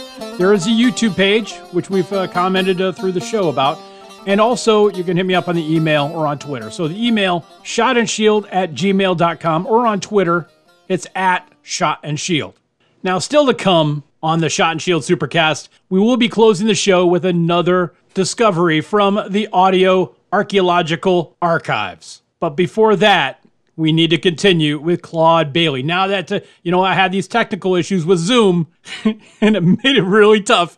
And we spent the whole, in my case, the afternoon, in his case, the morning. And we just kept going back and forth trying to fix this Zoom problem. Anyway, here's the conclusion with Claude Bailey. Bon vivant. I just love saying that. Bon vivant. Wargamer, miniaturist, reenactor, and the best dressed man in North America. I just hate all machines, man. I can appreciate that. I'm like, it didn't even give me warning this time. I was like, what the? I'm supposed to have an hour. It's supposed to be an hour. We've been talking for what? Oh, well, almost an hour and a half. Yeah. All right. So what happened? So here, I got these figures, and I got the Black & Decker out, and I'm drilling, right? And I'm not like, jamming it like I'm building a house. I'm just, little bit, going just a little bit, I have 11 figures to do. The last one I'm going, and the bit snaps. Ooh. Right into my thumb. Hit the bone. Oh, I instantly just pull it out. Obviously, just like that. My gut reaction was get it out of there. And I'm looking at it and I'm like, okay, that's not going to be good. And nothing happened. I'm looking at it like, oh, this ain't going to be good.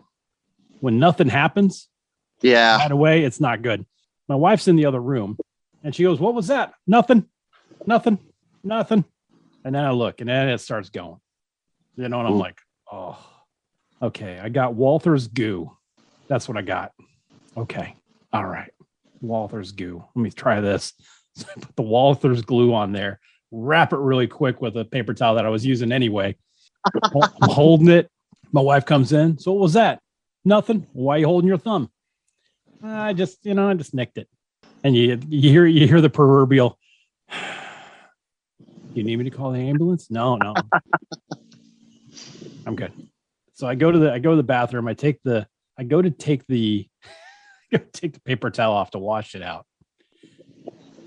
The glue has stuck. So I got paper and the glue sticking out of my finger. Nice. And I'm not even hurt. You know how you're like, okay, it doesn't really hurt. And you look at it, I'm like, oh, that's not good. No, there's nothing good about that. It's a tiny hole. I mean, that helps. Right. And I'm like, all right, I start rinsing it out. I finally get everything out of there. And then it starts going. It's going and going and going. And I'm like, oh, this is not going to be good. And then she comes in and goes, that's not a little, you're right. Ooh. And you're right. She was right. But yeah, and I think I posted the picture of the Band-Aid around there. Like, hey, everybody, thumbs up. Don't do this at home. Yeah, it's usually another reason I don't convert metal. Yeah. I can't help it. With the plastic. I see it and I'm like, oh, I got to do something. I got this one set that's a Kashkari War Dogs, which I just thought I saw some dogs, and I have these Chinese figures that don't have any weapons at all. They're just kind of like hands up in the air, from a Foundry set, and it's a Foundry set that's for artillery. Boxer Rebellion or for the Taiping Rebellion. Okay. So, and they're just supposed to be holding the plunger and everything, but I never added them, so they have nothing in their hands. I thought, I wonder if I could. So I got these dogs. I got these like dogs in armor off of Etsy, and then I got these guys. I'm like, what am I gonna do? How am I gonna do this? So I'm sitting there. I got the the pliers out, and I'm moving their arms ever slowly, not to break them. I'm a little slow. One busts. I'm like, all right, well, it looks like he lost his arm in a battle. So look, all right, there we go. So I love to do, I love to do conversions. I could spend all day just doing that. Yeah. Oh, I have many times. Yeah. I totally agree with you. I made, well, that's another, not to change the subject a little bit, but like another reason, if I ever did change scale, and I, like I said, I bet I will someday, not change, but like do 28 millimeter. Right. There's so much more, available, I guess. Yeah. Yeah. Variety. Yeah. Yeah. There is a lot of variety. Do you have Perry plastics? Have you used those at all? I have one set of plastics. Sorry, that's my dog. Oh, it's fine. The War Dog? The War Bichon. 19 years old, blind, and warlike. Wow, that's old. I know. So she's staring at the wall right now and kind of wondering why there's no food there. Poor baby.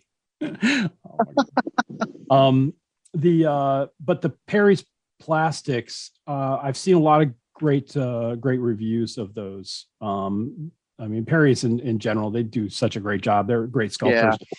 Yeah. I got one set of plastics. They were Saladin's Cavalry that I was going to convert for the Steppe.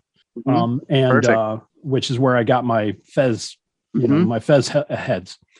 But I got to tell you, putting together, I'll convert all day long. Yeah. But putting all these together. Man. How many pieces are they in? See, that's another thing about 54 millimeter. With very few exceptions, it's basically a head and an arm. Yeah. No, it's a head, both arms, both the torso, the bottom half, waist down. Then you have the weapons, sometimes the hands, saddles. So furniture. There's a lot to it. And I God bless any of those guys who have the wherewithal to jump into there and the patience. I'm surprised. I want to ask you too. I'm surprised that there's a lot of guys that I think anyway that game in 54 millimeter. Not a lot, but I think maybe more in the UK. I'm not sure, but it's probably just I live a sheltered life. I just found out that we went to the moon. Or did we? Hey, I have a book recommendation for you. Definitely, and for anybody else. Hit us. So I noticed, like, obviously because of my obsession with India and British in India, the Great Game is a huge part of it. But I noticed, like, and I know a lot of people that are really well read on India and the British in India and the Raj and the whole situation. Most people's only reading experience of the Great Game is Peter Hopkirk. And it's a great book, but I honestly, and no offense to Peter Hopkirk, but it's an old book. Right. And I was people that I literally thought were like experts. That's the only book that was like, oh, that's the go-to book. And I get it, but I think this book is so much better, and it's 30 years newer. And in my opinion, way better researched. It has way more from the Russian perspective. Okay. So we don't hear that a lot, by the way. No, I know. And Peter Hopkirk, I mean, he gives it he goes over it in that book, but it's called Tournament of Shadows. It's so good. And again, it's more in depth. It's better written. It's newer, and it's a lot more researched, I think.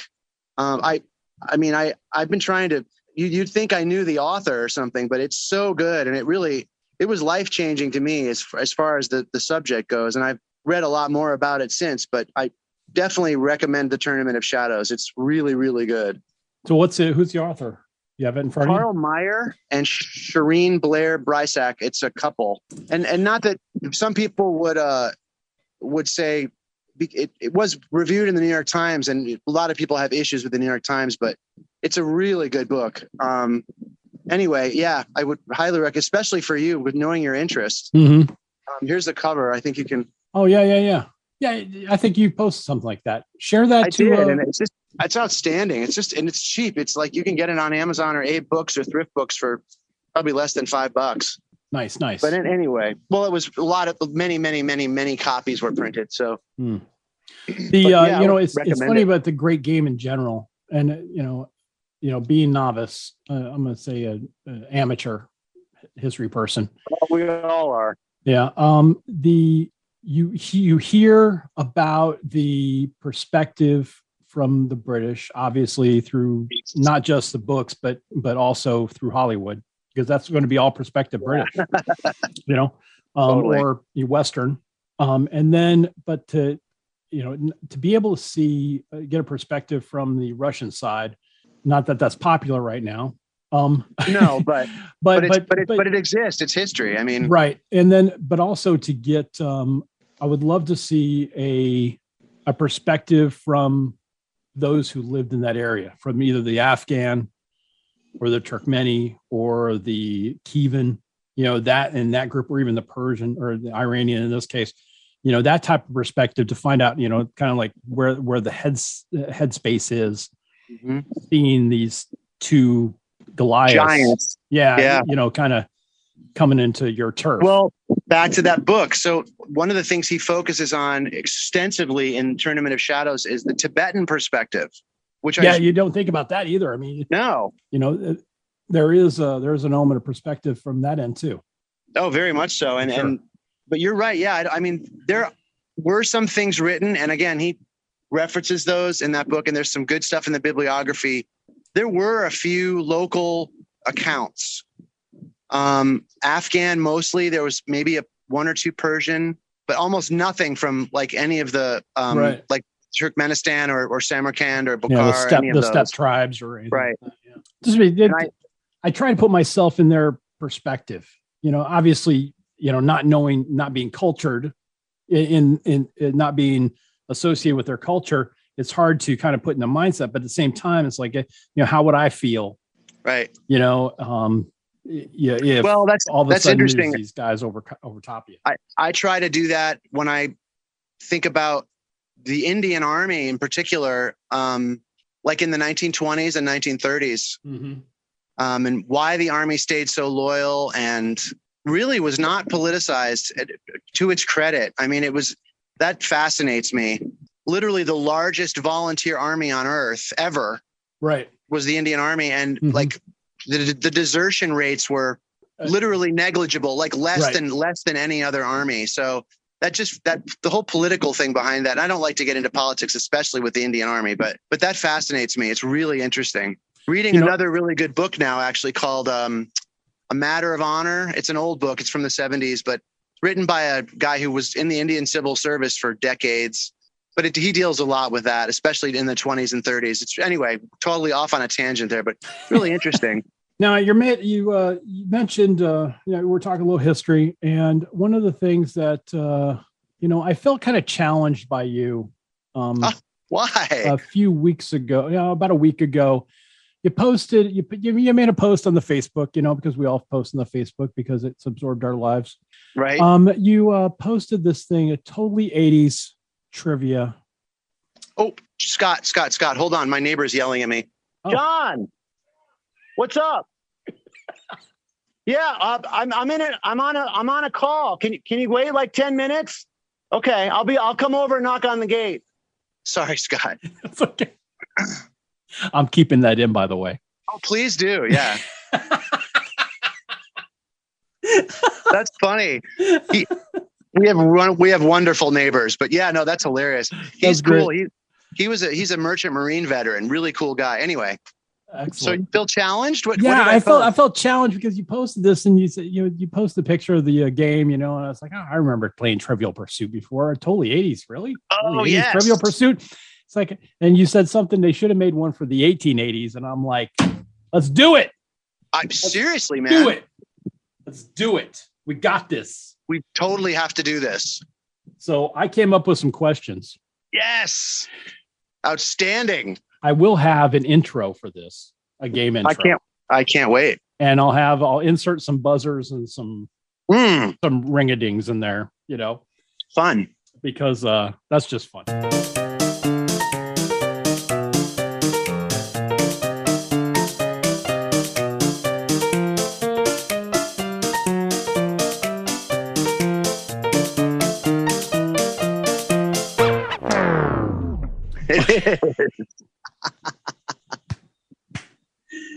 All right. So the challenge, I felt challenged. I felt challenged by this. And so I came up with, I have some questions. Excellent. And I thought, I'll go ahead and quiz you.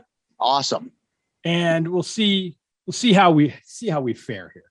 Outstanding. Right. Give me a second. I've got to put on my thinking helmet. Oh, excellent. Here we go. So right now you're listening to Claude Bailey, Renaissance Man, put on his thinking helmet, which is hold on. Let me see if I can guess. Okay. Obviously it's a pith helmet. Yes. But it's a sun helmet from, let's see, I'm going to try to guess the year. I'm going to go 1938, 39. Absolutely. Am I right? You are absolutely correct. Cue the buzzers and the ding dongs. Now I have to hold on for a second. Renaissance man himself, Claude Bailey. Ah, yes. He has his thinking pith helmet on, and I'm going to start out easy. Start out easy, and then we'll see where it goes. Let you just answer the question, or do you want multiple choice? Well, if we're going to play it like Trivial Pursuit, I think it's just I'm on my own. All right. Does that work? That's fine by me. And if I have to phone a friend, I'll just ask you. And I won't read the answer. Oh, well, please don't. All right. So we're going to kick it off. Okay. First question. Here we go. Where was Napoleon born? Corsica. Very good. Yeah.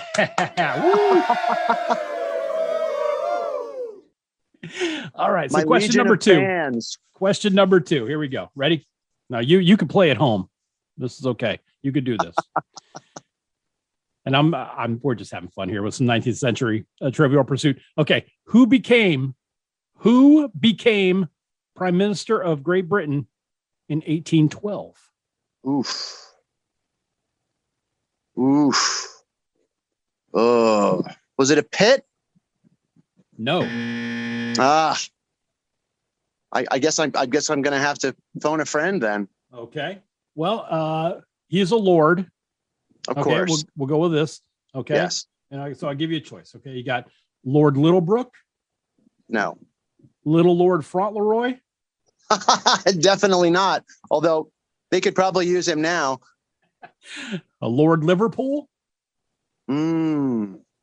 Yes. Lord Liverpool.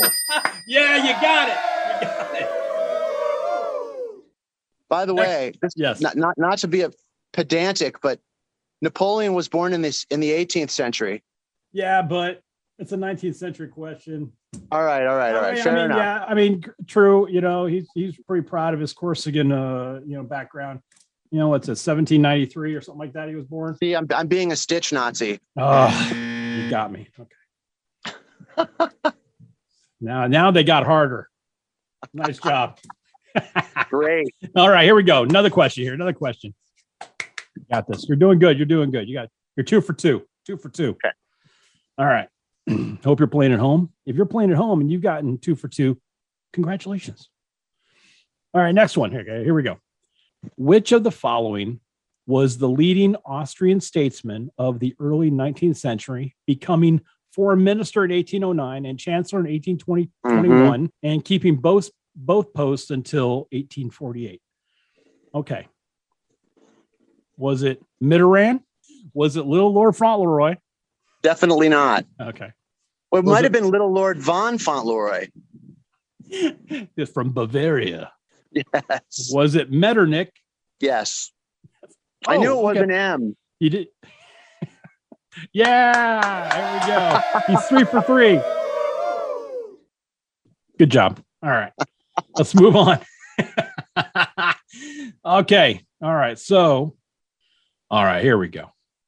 Yeah, I'm going to throw a tough one here. This is a tough one. They've all been tough. Yeah, but this is a tough one. All right. Okay. So here, you ready? Okay. If you're scoring at home and you've gotten all three, you got 3 for 3. If not, then, read. All right. So next. I jest. All right. So name the naval battle during the Greek War of Independence in which ships from Britain, France, and Russia combined fleet destroyed over 50 Turkish and Egyptian ships. Lepanto. Wrong. Oh. Wow. I don't know. It's Navarino. Oh, no, I had no idea. Yeah. When was that? Was that in the 1820s? It was. I don't have the answer to that. It just says this naval victory was not widely celebrated in Britain, perhaps because the enemy navy was very old-fashioned and was hardly considered a serious adversary. So the Turkish and Egyptian ships, and that would have been. So the Greek. You know what? No, you know what that would have been? Navarino. I'm guessing because I'm not that on Napoleon, but I think that would have been when Napoleon went to Egypt. No, I think it was later. I think it was the 1820s. All right. So, but we'll have to.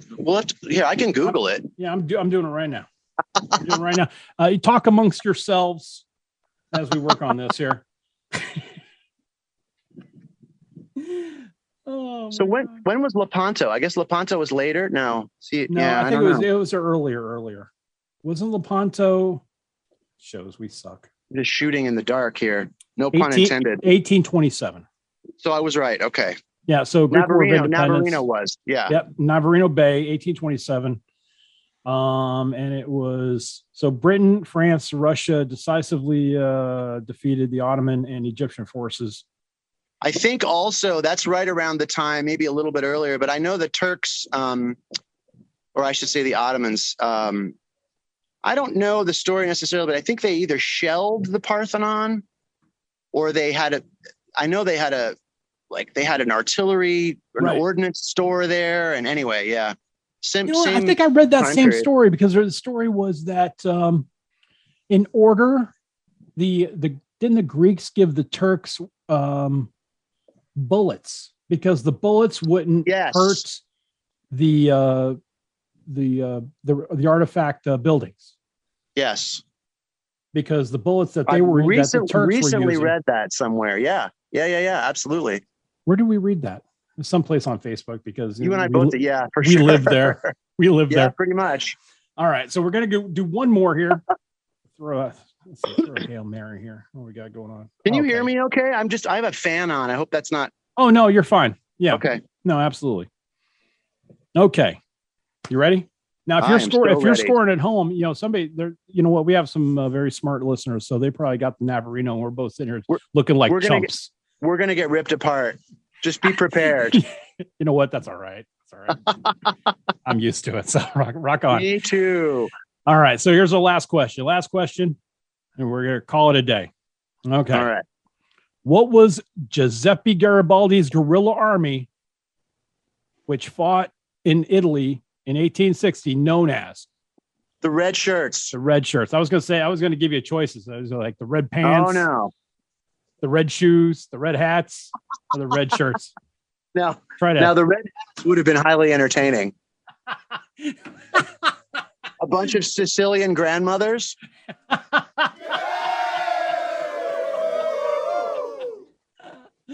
Oh man! I don't know why I just thought and you probably we're about the same age. Remember that ad? I don't remember. It was either for spaghetti sauce. It was for Prego spaghetti sauce. Why did I just think of that? Because it had the old Sicilian grandmother making her sauce, and they were trying to decide whether it was her homemade sauce or it was the one in the jar. And the young man got it wrong. Right. Got it wrong. Grandmother was not happy. I think whoever got all the questions right, we should send them a jar of Prego. Excellent. So just email me, shotandshield@gmail.com. Say, hey, I got all the answers right. Where's my bottle of Prego? And can I tell you, if I'll get like 1,000 emails. I know. I got it right. I was like, what? Oh, 1,000 jars. They're $1.40. They're How many listeners do you have? How many listeners do you have? It varies per episode. That's so cool. Yeah, the collective. I'll do the collective because every episode's different. When I reintroduced Shot and Shield in November as a supercast, as like a big long show rather than a bunch of crazy little short shows. Yep. Because I took a little break to kind of think about it, how I wanted to do this, because it didn't seem like it wasn't feeling right. You changed platforms too, didn't you? Yeah, and I changed platforms. I moved from Anchor, which is a Spotify product, to a different company, Captivate, which is so much better. Nice. When I started back, we only had.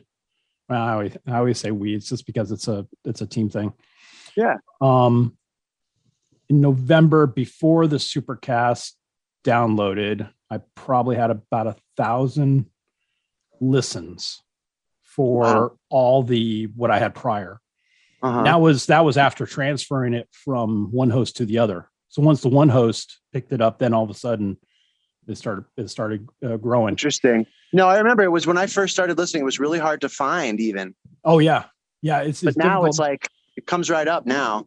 Yeah, it's because of the host. But now I crossed, not including this show, because this show won't count in that number. The number is now past 5,000.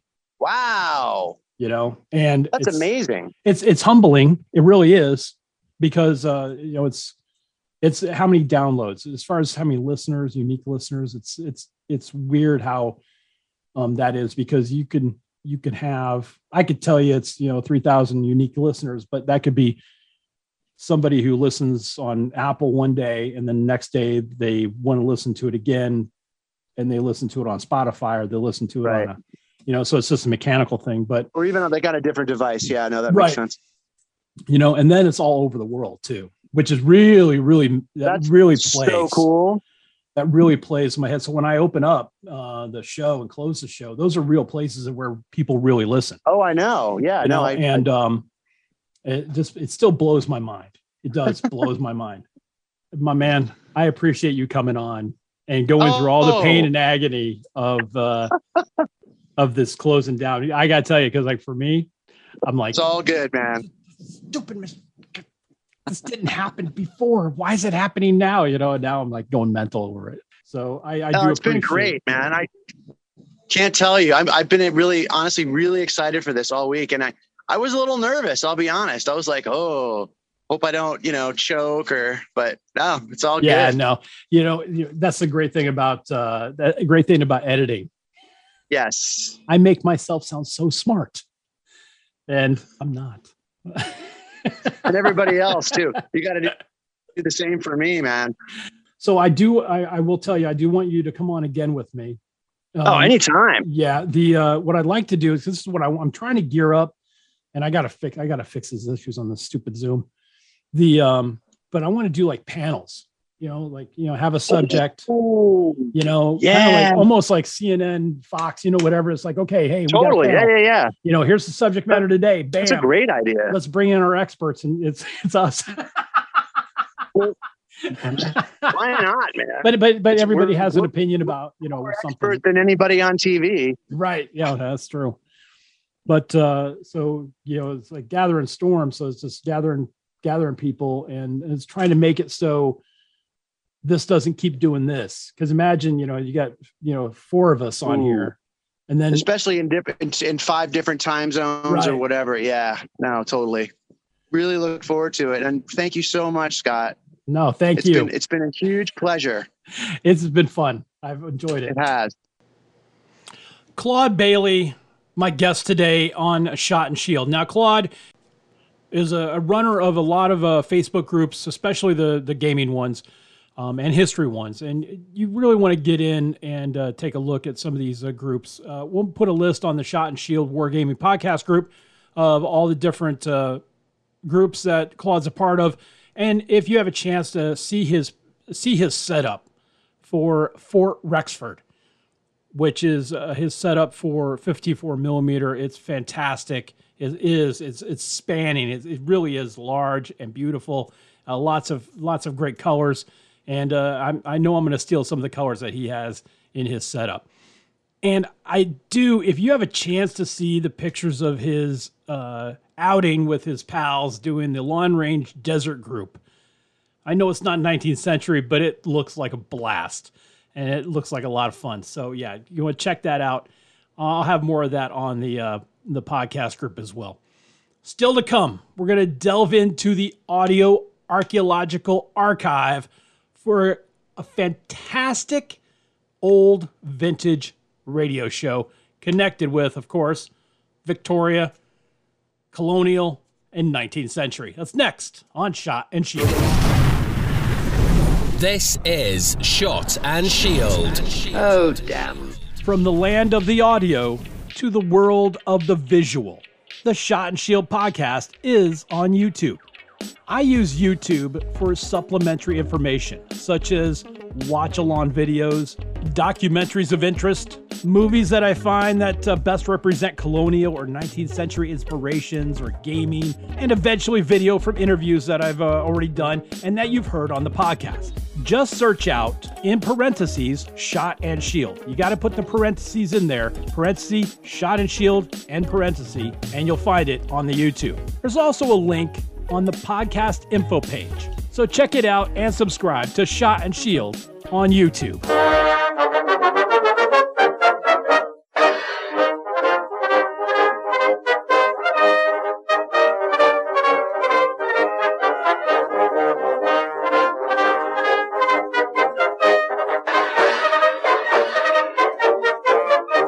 This, of course, is Shot and Shield, the Supercast, and I am your host, the Lord Scott. In today's audio archaeological discovery, I decided that we need to hear another French Foreign Legion radio show. It's been a while. I think the last one I did was back in January. This one stars Olivia de Havilland, Lionel Atwell, Herbert Marshall. It is directed by Cecil B. DeMille for the Lux Theater. It is called Under Two Flags. Please enjoy.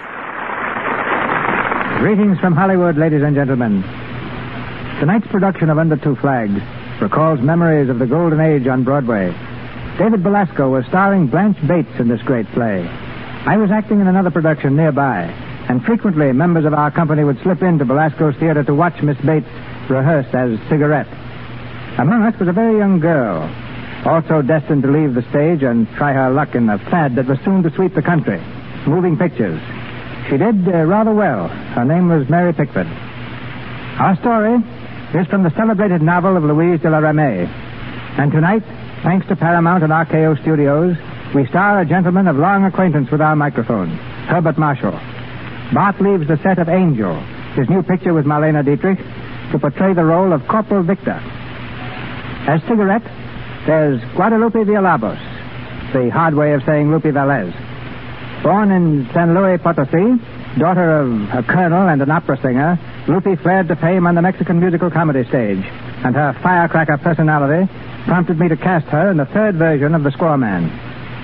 Olivia de Havilland's third appearance in the Lux Radio Theater finds her in the part of Lady Venetia. Lovely, talented, and youthful, Olivia can look forward to a most brilliant Hollywood future. She's just completed Call It a Day and has begun work on It's Love I'm After for Warner Brothers. Just as busy as Lionel Atwell, who, like Lupe, is home from picture making in England. He's just finished The Road Back for Universal and Last Train from Madrid for Paramount. We meet him tonight in the role of Major Doyle. From this point on, let our stars account for themselves. Up with the curtain, then, as once again we bring you the magic of the Lux Radio Theater, presenting Under Two Flags, starring Herbert Marshall, Olivia de Havilland, Lupe Valdez, and Lionel Atwill.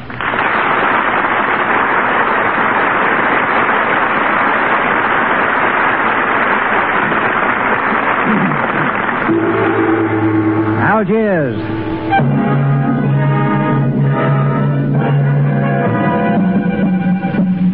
Land of shimmering sands and blazing sun, of trackless desert wastes, of scorching days and magic star-swept nights. Land of the Foreign Legion. On the edge of the Great Sahara, the little Arab town of Saida lies drowsing in the midday heat. Only in the Café Cigarette is there any sign of activity. Cigarette, herself, a vivacious young French girl, moves from table to table, chatting with the patrons. Suddenly the doors flung open as her father waddles excitedly into the room. Cigarette, where are you? Papa, what is wrong? Cigarette, the Portuguese Company of Legionnaires. They have marched away. What? That is impossible. No, they are gone. With my own eyes, I see them go. They cannot do this to me. They owe me for wine, for beer, for food. Oh, they will never pay now. We are ruined. Oh, Papa, you donkey. Why did you let them go? Why? I am one man. Can I stop a whole regiment? And I am one girl. But I will stop it. I will see the commandant. Oh, no, it is too late. Already they have marched across the desert. The commandant will make the march back. Wait here.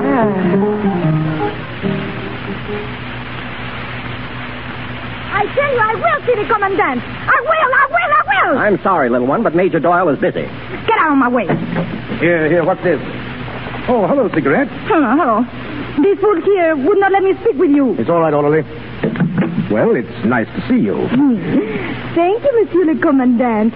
So you robbed me, eh? You ruined my father, my cafe. Oh, you pig! Easy there, easy. What's all this about? Look at this bill.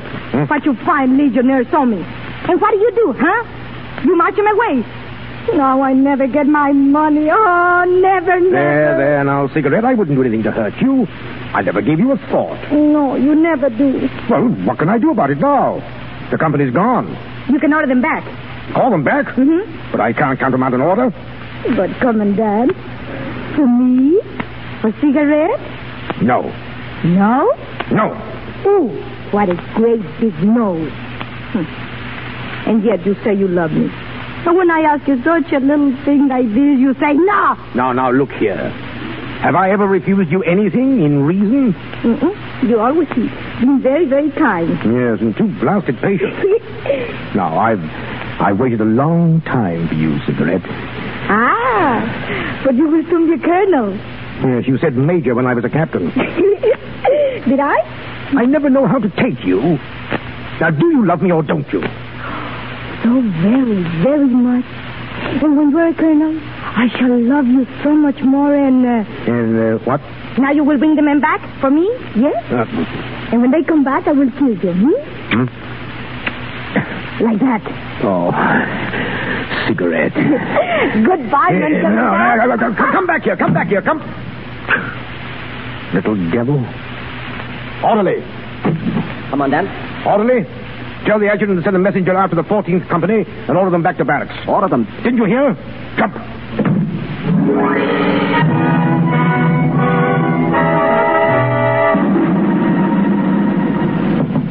Come in. Commandant? Well? Corporal Victor is here, sir. Victor? Who's he? One of the survivors of the 17th Company. Sir. Oh, yes. I want to see him. Commandant? Come over here. Your name, Victor? Yes, sir. 17th Company. How many have you left? 8, sir. It was a surprise attack by C.D. Ben Yusuf. Yes, I know that.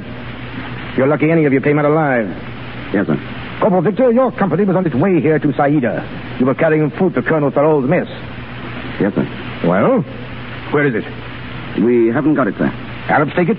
No, sir. I gave it to the men. What? Emergency rations, sir, just after the attack. Emergency rations? How long has caviar been emergency rations? There were no complaints, sir. You know those stores were for Colonel Farrell's private use? The Colonel has excellent taste, sir. I might add that his wine is also up to the mark. I see. Made up your mind to have one good meal before they finish you off, eh? Well, I think I'd have done the same thing myself. Thank you, sir. Corporal Victor, huh? Any military service before you joined the Legion? Yes, sir. British Army, of course. Yeah. How long in the Legion? First year of my second enlistment, sir. Good. I'll get you transferred to my battalion. It's the best battalion. I like to have the best men. I like to be under the best commander. That'll do, Corporal. That'll do. Yes, sir. Oh, if I might make a request, sir. Well? There's another survivor, Legionnaire Rake. I'd like to have him transferred with me, sir. Rake, eh? Friend of yours? A very old friend, sir. He's been with me. We've been friends for years. I'll arrange it. Thank you, sir.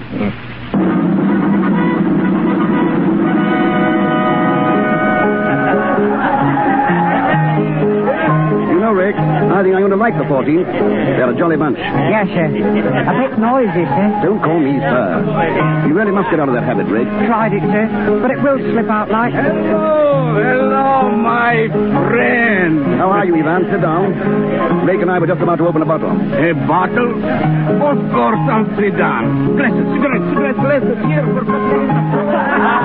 Cassidy. Yes? Who's that man over there? He's one at the table with Ivan. You like his looks, eh? This is Corporal Victor. Oh, Corporal Victor. I think I must welcome you. You will like it here, Corporal Victor. I'm sure I will. Corporal Victor, I welcome you to my cafe. I am Cigarette. How do you do, mademoiselle? May we have 3 glasses, please? What? But I am Cigarette, the master of the company. Again, how do you do? Now, very first, if you don't mind. But always, the first time you come, Cigarette gives you a bottle of wine. Thank you, mademoiselle, but we have cognac, as you see. Now, may we have our glasses? So, you refuse my wine. You insult me, my cafe. Perhaps we should be glad of your wine later. We have no glasses for you, now or later. You are too good for us here, Corporal Cutlaw. No. If you're not going to serve us, mademoiselle, we shall have to go to another cafe. Don't let him get away, Cigarette. You lose a customer. Sit on his lap, Cigarette. Oh, no. The corporal would not like for someone to sit on his lap.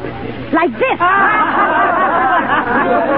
That's quite all right, mademoiselle. But I hope you don't mind if I stand up. Like this. You pig! You dog!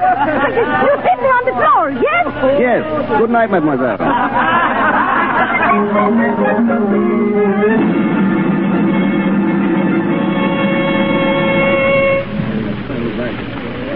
One hour a day for rest and recreation, and we've got to spend it here in the bar. Well, get off my bunk, Ivan. Don't. Now, come on, get off. Don't you think you better have a nap, sir? I mean, Corporal. Thanks, Rick.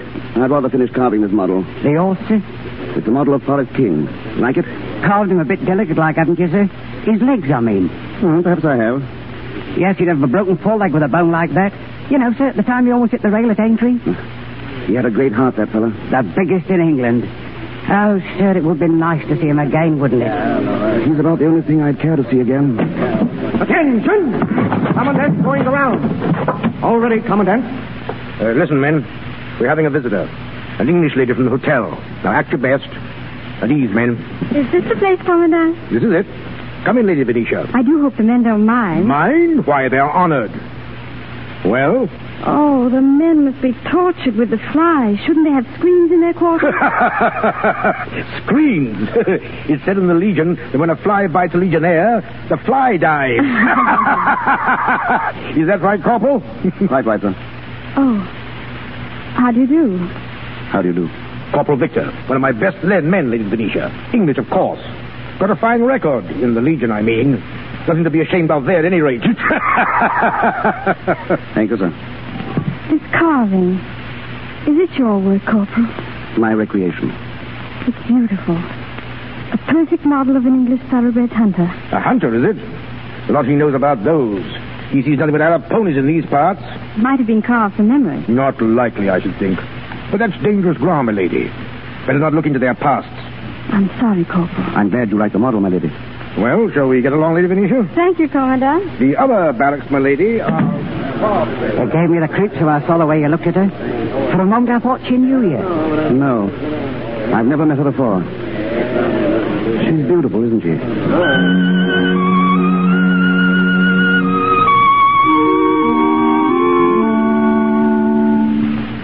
So it isn't corporal anymore. It's sergeant from now on. Sergeant Victor. Thank you, sir.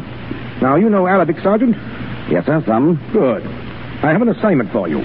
Important. Go down to the Arab horse market. Some new traders have just come in from the desert. And keep your eyes open. For what, sir? For any talk of Sidi Ben Yusuf. Any hint that he's collecting his tribes. Very good, sir. Oh, and, Sergeant. Yes, sir. You may see an English captain down there. One of the party of visitors. He'll be buying horses. See that he isn't cheated. Huh? I'll do my best. Go along now.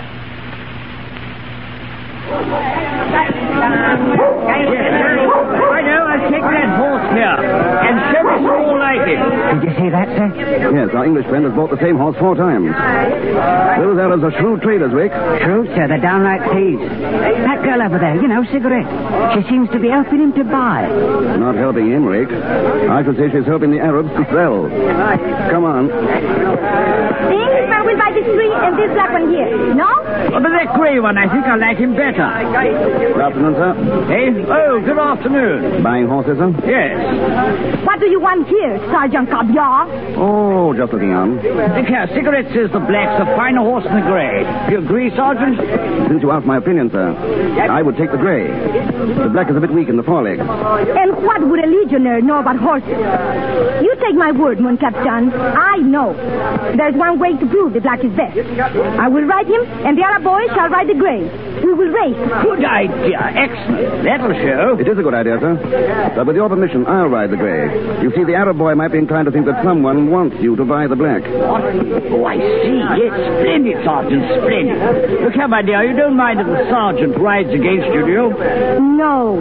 It will be a pleasure to beat him. Well, forget that. Look here, I see you too. You ought to have a bet on this. Let's say a bottle of wine to a kiss, what? As the lady likes, sir? Oui, I bet. Even though it would kill me to pay. It's all right, mademoiselle. If you don't care to pay, it will be the horse who will win. We could compromise and allow you to kiss him. You, I'll pay no one. Hey, look out, she's riding off. You've made her jolly angry, Sergeant. Cigarette! I didn't mean to. Come back. After her, Sergeant. Cigarette, wait. There he goes, and I'll bet he catch up. He will that, sir. Look at him, going right out into that desert.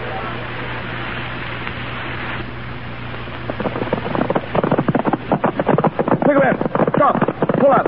No. You've got to let me explain. No. If you don't stop, I'll have to lift you off your horse. Let me alone. Put me down. I will when I've spoken my piece. Look out, I'm falling.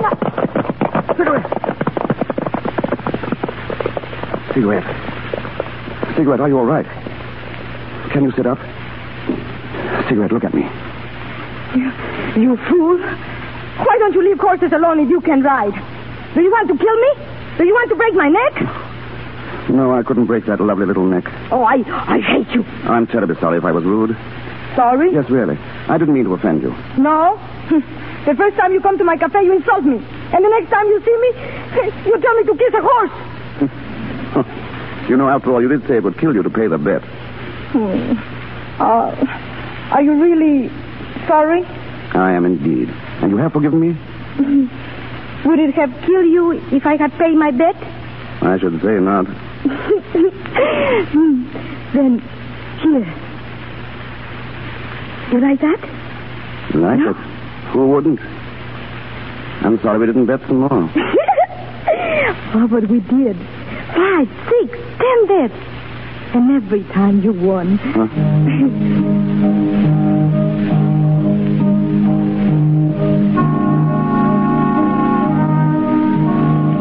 What are you thinking about? What?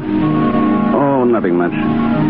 Just watching the sunset. I have been watching it too. But I have been thinking. What about? Oh, about you. I did not know I could hate a man so much. And fall in love with him so quick. Oh, what a strange little creature you are, Cigarette. Now we've got to go. Come on. It will be a long walk without the horses. Shall I carry you? Oh, no. This isn't the first time I walk in the desert. Many times I've marched with the Legion. Yes. You told me you were the master. That night at the cafe? Even though you did not look at me then, I knew that you liked me. And I like you too. And tonight you will come again. And I will fix a little table so nice for you in the alcove. Then I think we will bet some more. You will come, yes? My dear Cigarette, that's an invitation no soldier could refuse.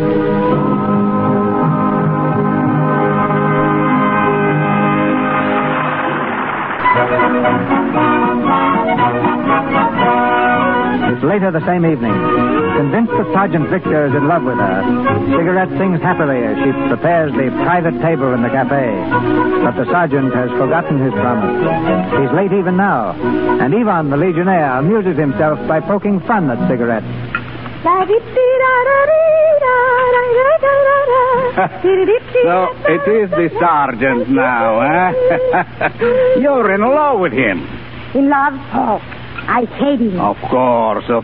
Maybe that's why you make up a nice table here, because you hate him. He is not coming here. You can be sure of that. What do you mean? I know he's not coming.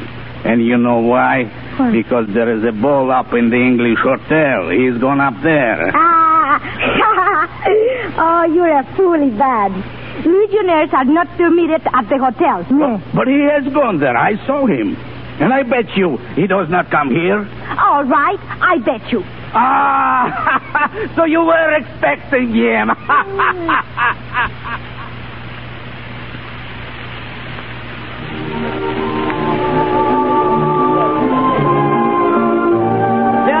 Lady Venetia, down there with the old Arabs buying horses. I've heard they're rather shrewd, Captain. Well, of course, I had to watch my step, I did. Excuse me, sir. What is it, Sergeant? Important dispatches just arrived, sir. From Egypt? Quite possibly, sir.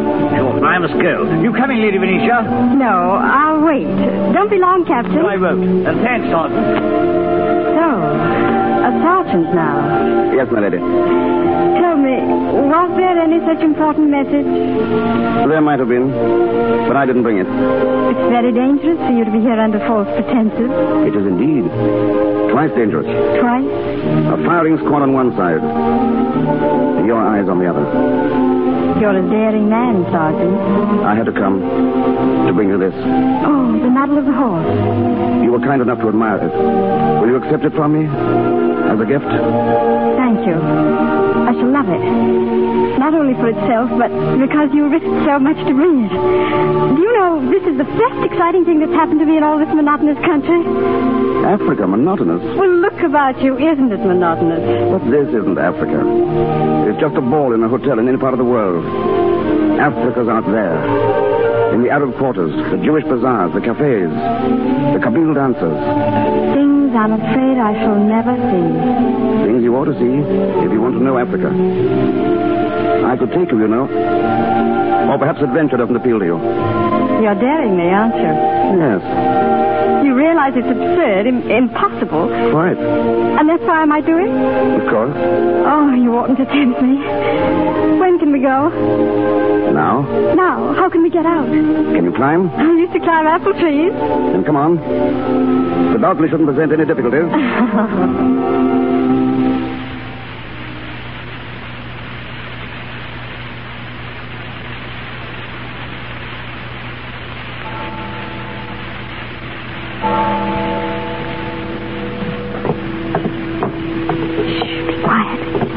Sergeant. You've probably been missed. Oh, what a pity Cinderella has to go home. We'd better say goodnight out here. Thank you for showing me Africa. It's been thrilling. You didn't think that was Africa, did you? But you said it was. Did I? No. The real Africa's out there, in the desert. The Maibu Oasis at full moon. Maibu. It sounds enchanting. And only 3 miles out. Are you tempting me again? Yes. Are you tempted? Dreadfully. But of course it's impossible. Oh, quite impossible. I'm afraid so. Unless... Unless? Will there be a full moon tomorrow night? I shall see to it personally. Good night, Sergeant Victor. Good night, my lady.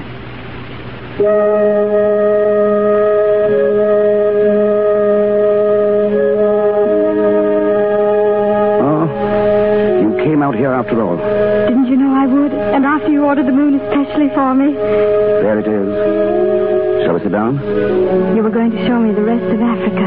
It's all around you, my lady. The desert, the oasis, these ruins here. How silent, how grave, and how incredibly old it all is. Yes. That's Africa. This place must have a story. 1,000 stories. Shall I tell you one of them? I'd much rather hear another. Your own. My story is much too long, much too dull to tell you. Not dull, I'm sure. No, perhaps not dull. And it hasn't seemed long. Till now. After this, it'll be endless. After this? Being with you. Feeling the nearness of you. You'll never know what it's meant to me. Oh, please, you mustn't talk this way. Do I frighten you? No, but... You see, it's the old trick. I'm just playing on your sympathy. Oh, you had that from the first moment I saw you. You don't belong here. You're miserable here, aren't you? I was. I'm not anymore. You mean that I... Yes. You've changed everything for me. Venetia. Oh, don't say any more. I must go back now. Do you want to go back? No. That's why I must.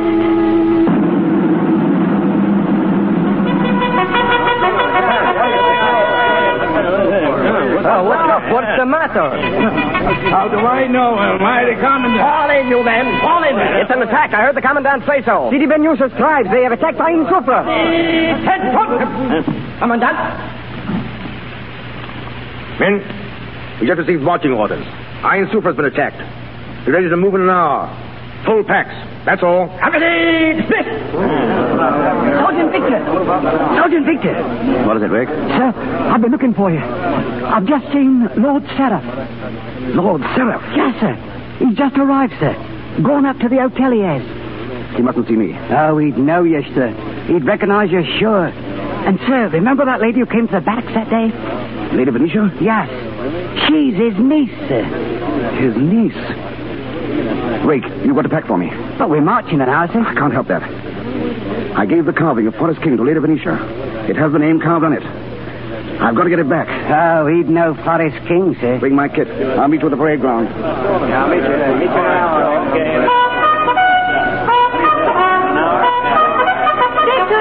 Victor! Wait! Oh, hello, cigarette. Oh, Victor. Where have you been? 2 nights I waited for you, and you did not come. Why? I'm sorry, cigarette, but I couldn't. Was it the commandant's orders? He gave you some special duty? No, I was detained. Oh. Forgive me, cigarette, but I must go now. You would leave me and not even say goodbye? No. I was coming to say goodbye before I left. Believe me. Goodbye? Is that all you were going to say to me? Please. You must forgive me. I've got to go.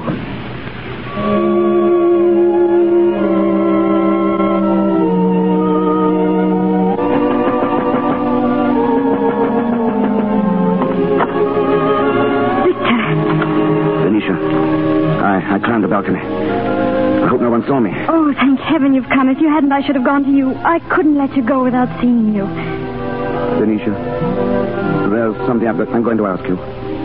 You're going to think it very odd of me, but really it's important. It's the model of the horse. I've come to ask you to give it back to me. But why? It's mine. I love it. I can't explain, but I must have it. Will you give it to me, please? Well, of course I will. It's in the other room. But you must let me have it again when you come back. But you won't be here when I return. You'll be in England. No. I shall be here, Victor. I can't leave you, ever. But, Venetia... Oh, no, don't speak. I've thought it all out. I know nothing of you except yourself, but that's all I need to know. Venetia, dear, do you realize what you're saying? It's madness. Oh, no, when 2 people love each other like this and part, that's madness. And you won't always be a legionnaire. Someday your service will end. It will never end. I can never go back to England. I'll only be exchanging my service here for a prison cell. I don't believe it. You're trying to frighten me because you think it's hopeless. But it isn't hopeless. I won't let it be. You can't forget me, Victor. Can you? No. You want me to wait? Want you? Then I will. May I come in? Who's that? Don't go. It's only my uncle. No, I can't see him. I shall be here when you come back. I love you, Victor. Goodbye, darling. Goodbye, Venetia.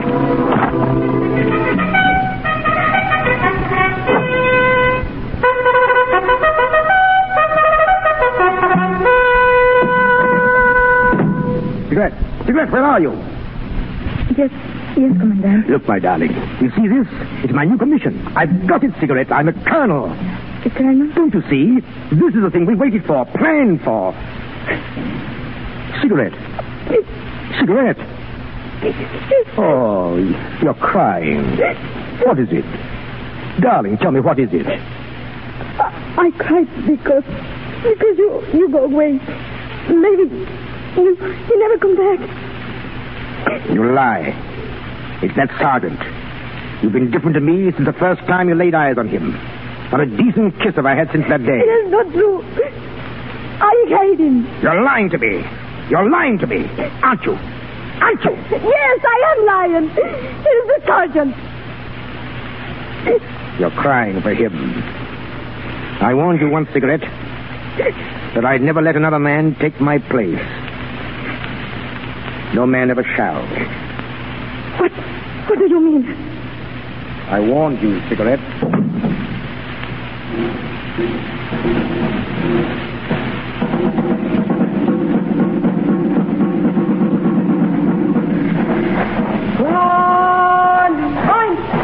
Commandant, you want to see me, sir? Yes, Sergeant Victor. I've got a little special detail work for you. Very good, sir. You'll pick up 20 men. Cut across the desert, due north towards Iron Sifra. Hold a position 15 kilometers this side of the fort. Excuse me, sir, I don't quite understand. You said 20 men, due north across the desert? Well? That's right through the heart of the Arab forces, sir. I know that. We'll never make it, sir. You have your orders. But with only 20 men. You have your orders. It's certain death for all of us. I suppose you know that. Death is part of every soldier's equipment, Sergeant Victor. Pick your men and leave at once. If you don't mind, sir, I'd like to ask for volunteers. Do what you want.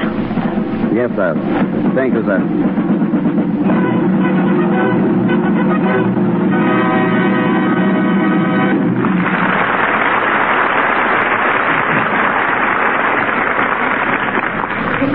Before we resume Under Two Flags, I am privileged to introduce a soldier who served under 3 national banners, the Belgian, French, and Polish. He spent 7 years in the French Foreign Legion, campaigning in Algeria, Morocco, Indochina, and the Sahara, rising to the rank of sergeant.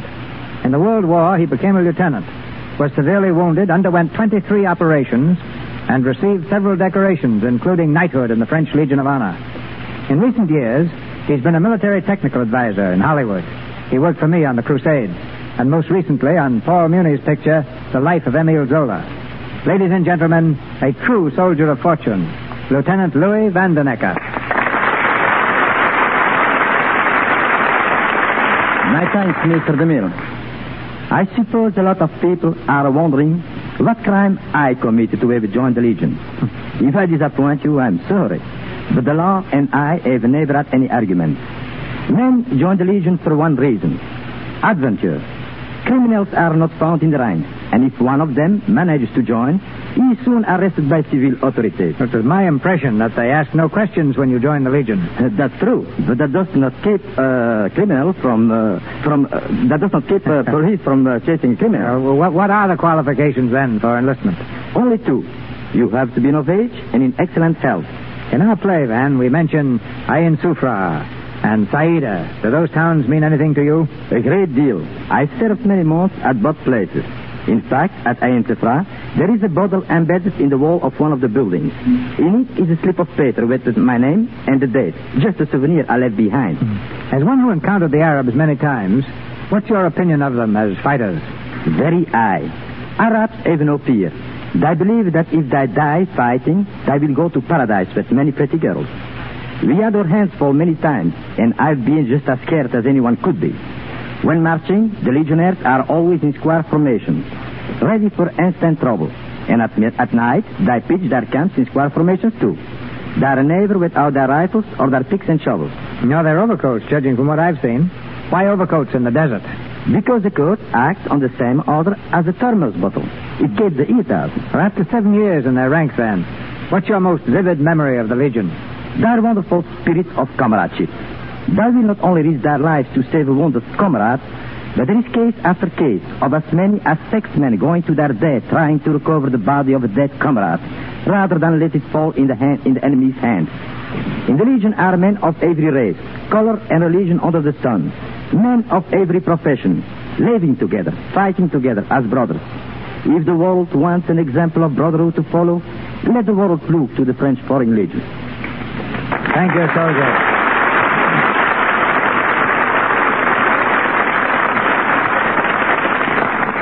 Herbert Marshall, Olivia de Havilland, Lupe Velez, and Lionel Atwill take up our story, Under Two Flags.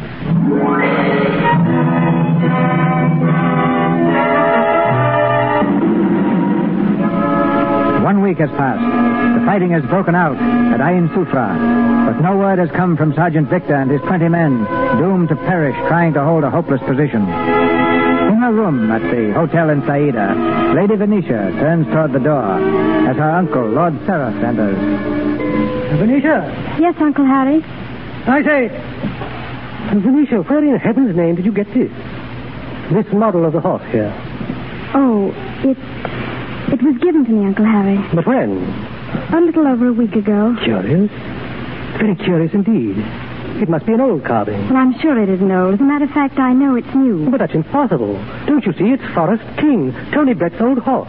It has the name carved on the back. Tony Brett? Who's Tony Brett? Well, don't you remember the scandal? Tony Brett's younger brother committed a crime, and Tony shouldered the blame himself. Last summer, Tony's brother was injured, and just before he died, he made a full confession absolving Tony. And where is Tony Brett now? Why, he's dead, I believe. The man that carved that horse and gave it to me is a legionnaire, an Englishman and a gentleman. He must be Tony Brett. Impossible. But wait a minute. As a matter of fact, none of us ever saw Tony's remains. I can't tell you how I know, but I have a feeling, I'm sure, that Sergeant Victor is Tony Brett. Isn't it said that the Legion is full of dead men? Where is this man? I'd know Tony anywhere. He's gone, marched away with Colonel Doyle's battalion. Can't we get him back? I'll do what I can. You want him to come back very much, don't you, my dear? I do. So much. I beg your pardon, Lady Venetia. Yes, Paul? You asked to be informed of any wounded return. Yes. There's a train of ambulances just arrived, my lady. Oh, thank you, Paul. Thank you.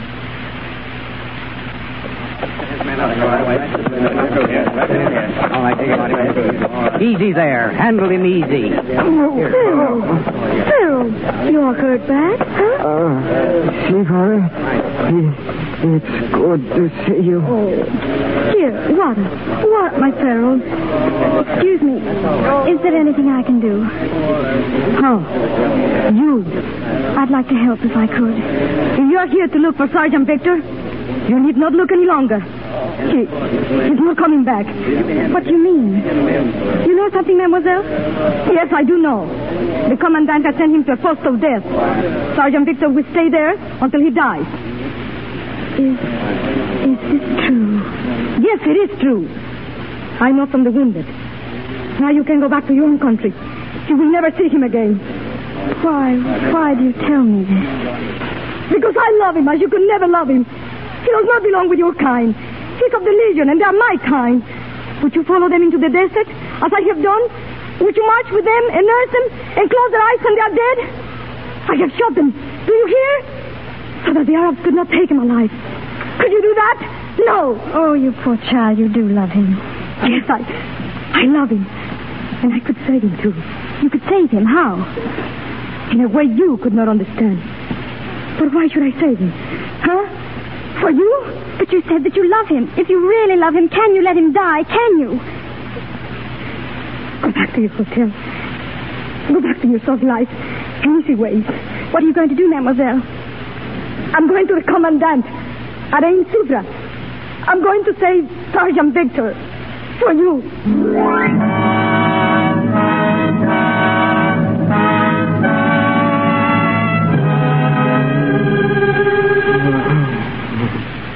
Here, man. There's not much water. Go easy on it. Sergeant, how long are we going to be here? How long do we have to wait for help in this filthy hole? Easy, Baron. I can't stand it much longer, I tell you. I can't stand it. Quiet. They're out there, waiting for us. Waiting for us to show ourselves. Waiting for us to go mad. Shut up. Sorry I had to do that, Baron. There were only 8 men here, 8 out of 20. We'll need our wits to get out of this. It's this blasted silence that's got me. The Arabs are out there all right. Why don't they attack? A wall 10 feet high between us and 1,000 Arabs. They could give us proof like that. Let them wait. The longer they wait, the more chance for the relief to come. Sure, if it ever does. We were put out here to hold this position. We're going to do it. We can't if they attack us. They'll swarm over us like flies. Quiet, I tell you. He's right, sir. We never hold out against another attack. We're too few. It's time we're working against now. Anything might happen if we had time. Time. I might be able to get some. Until dawn, anyway. How, sir? If I could borrow the robes from one of those dead Arabs outside, I might be able to sneak into Sidi Ben Yusuf's camp. What? Pay the sheikh a little visit. You're mad, sir. Why, they'd call me to ribbons. We'll do that anyway, Rake. I'm not too particular about where I die, and it's worth a chance.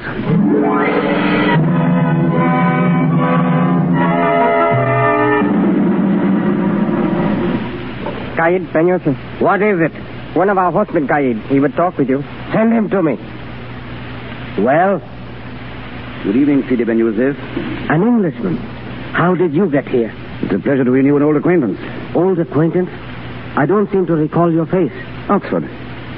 You were at Balliol. I was at Trinity. You haven't forgotten those afternoons at Professor York's? Oh. Dear old Professor York. Oh, how well I remember. This is amazing. Old classmates meeting here in the heart of the desert as enemies. Why have you paid me this most unusual visit? To save my life. And possibly save yours. Really? A wise man is he who makes peace in time. Peace? Recently, a British commissioner arrived in Cider, as your spies no doubt have already advised you. Does that affect me, my friend? I make war on the French. You know best, of course. But if you are caught here, with the British troops behind you, it'll be a little awkward, won't it? British troops in French territory? That is utterly impossible. The secret was well kept. Are you naive enough to think that I believe you? You have scouts, I suppose? Send them out. Learn for yourself. Well, I shall send them. If what you have told me is true, I shall be indebted to you for the rest of my life. If not, you will die, my friend. In a few hours, we shall know. A few hours? By dawn. Dawn. Thank you.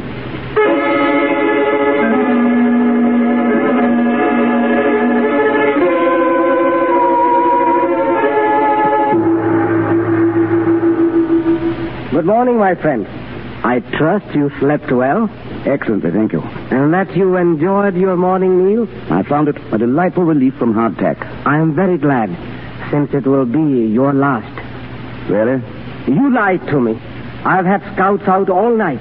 There are no British within 500 miles, and you knew it. Quite. And I was quite surprised that you believed me at all. And now it's my turn to amuse myself with you. I'm curious. What do you intend to do with me? Remember the old soccer games? We are going to play it now. With horses. You will be the ball. It should be very amusing, Sheikh. For me, yes. But for you, I doubt that you will care for it.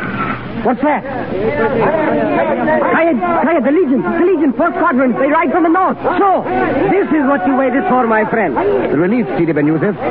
We hoped they might be here at dawn. And so they are. It's a pity you won't be there to greet them. I shall try my best. Stop him. Stop that man.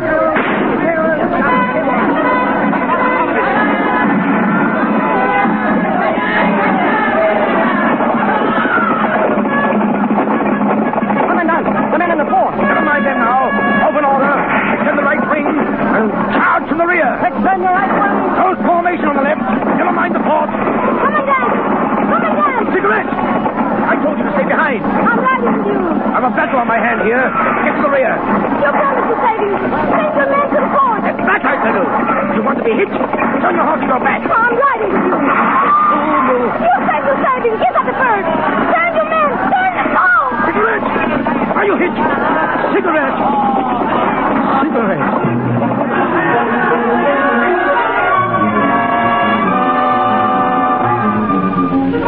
It was about here that she went down, Sergeant Victor. Why did she do it? The commandant tried to make her stay behind, but she wouldn't. We saw her fall and we... Look, sir. There she is. She's lying over there. Call some men from the fort, quick. Yes.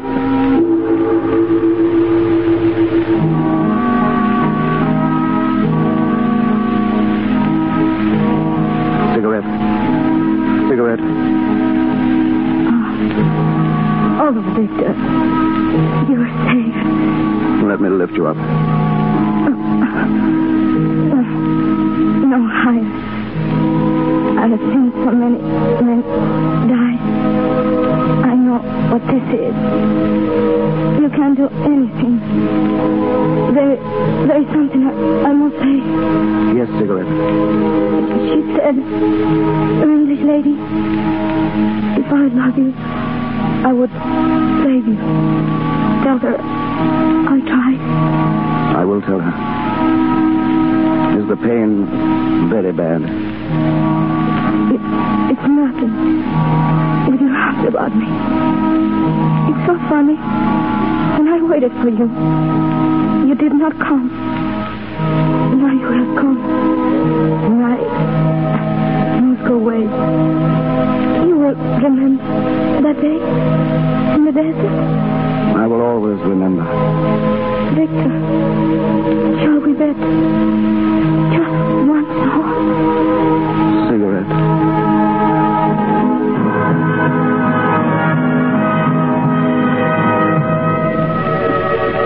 And that was the way she died. Out there in the desert. In my arms. Poor Cigarette. She loved you too, darling. And she wanted to save you. For me. I shall always be grateful to her for that. Venetia, that day you spoke to her. Did you tell her who I am? No, darling. I'm glad now. She said that you were her kind. And wherever she is now, she'll be happier believing that.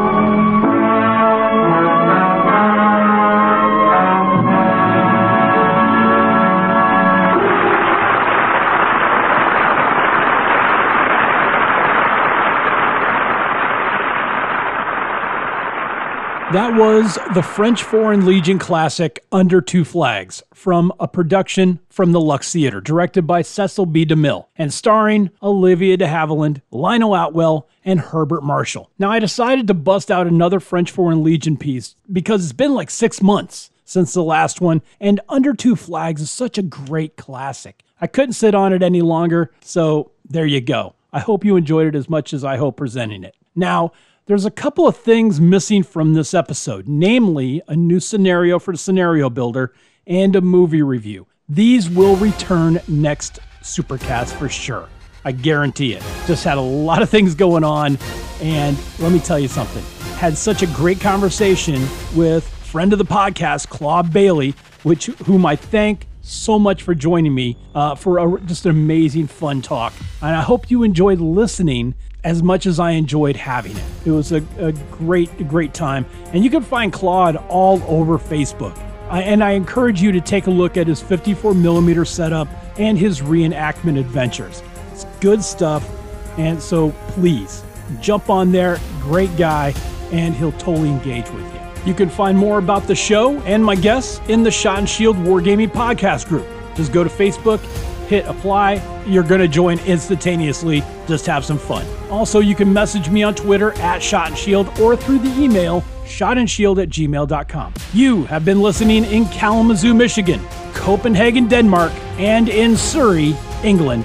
This has been Shot and Shield, the Supercast, dedicated to colonial and 19th century wargaming. I've been your host, the Lord Privy Scott of the Duchy of Florida, and I'm out.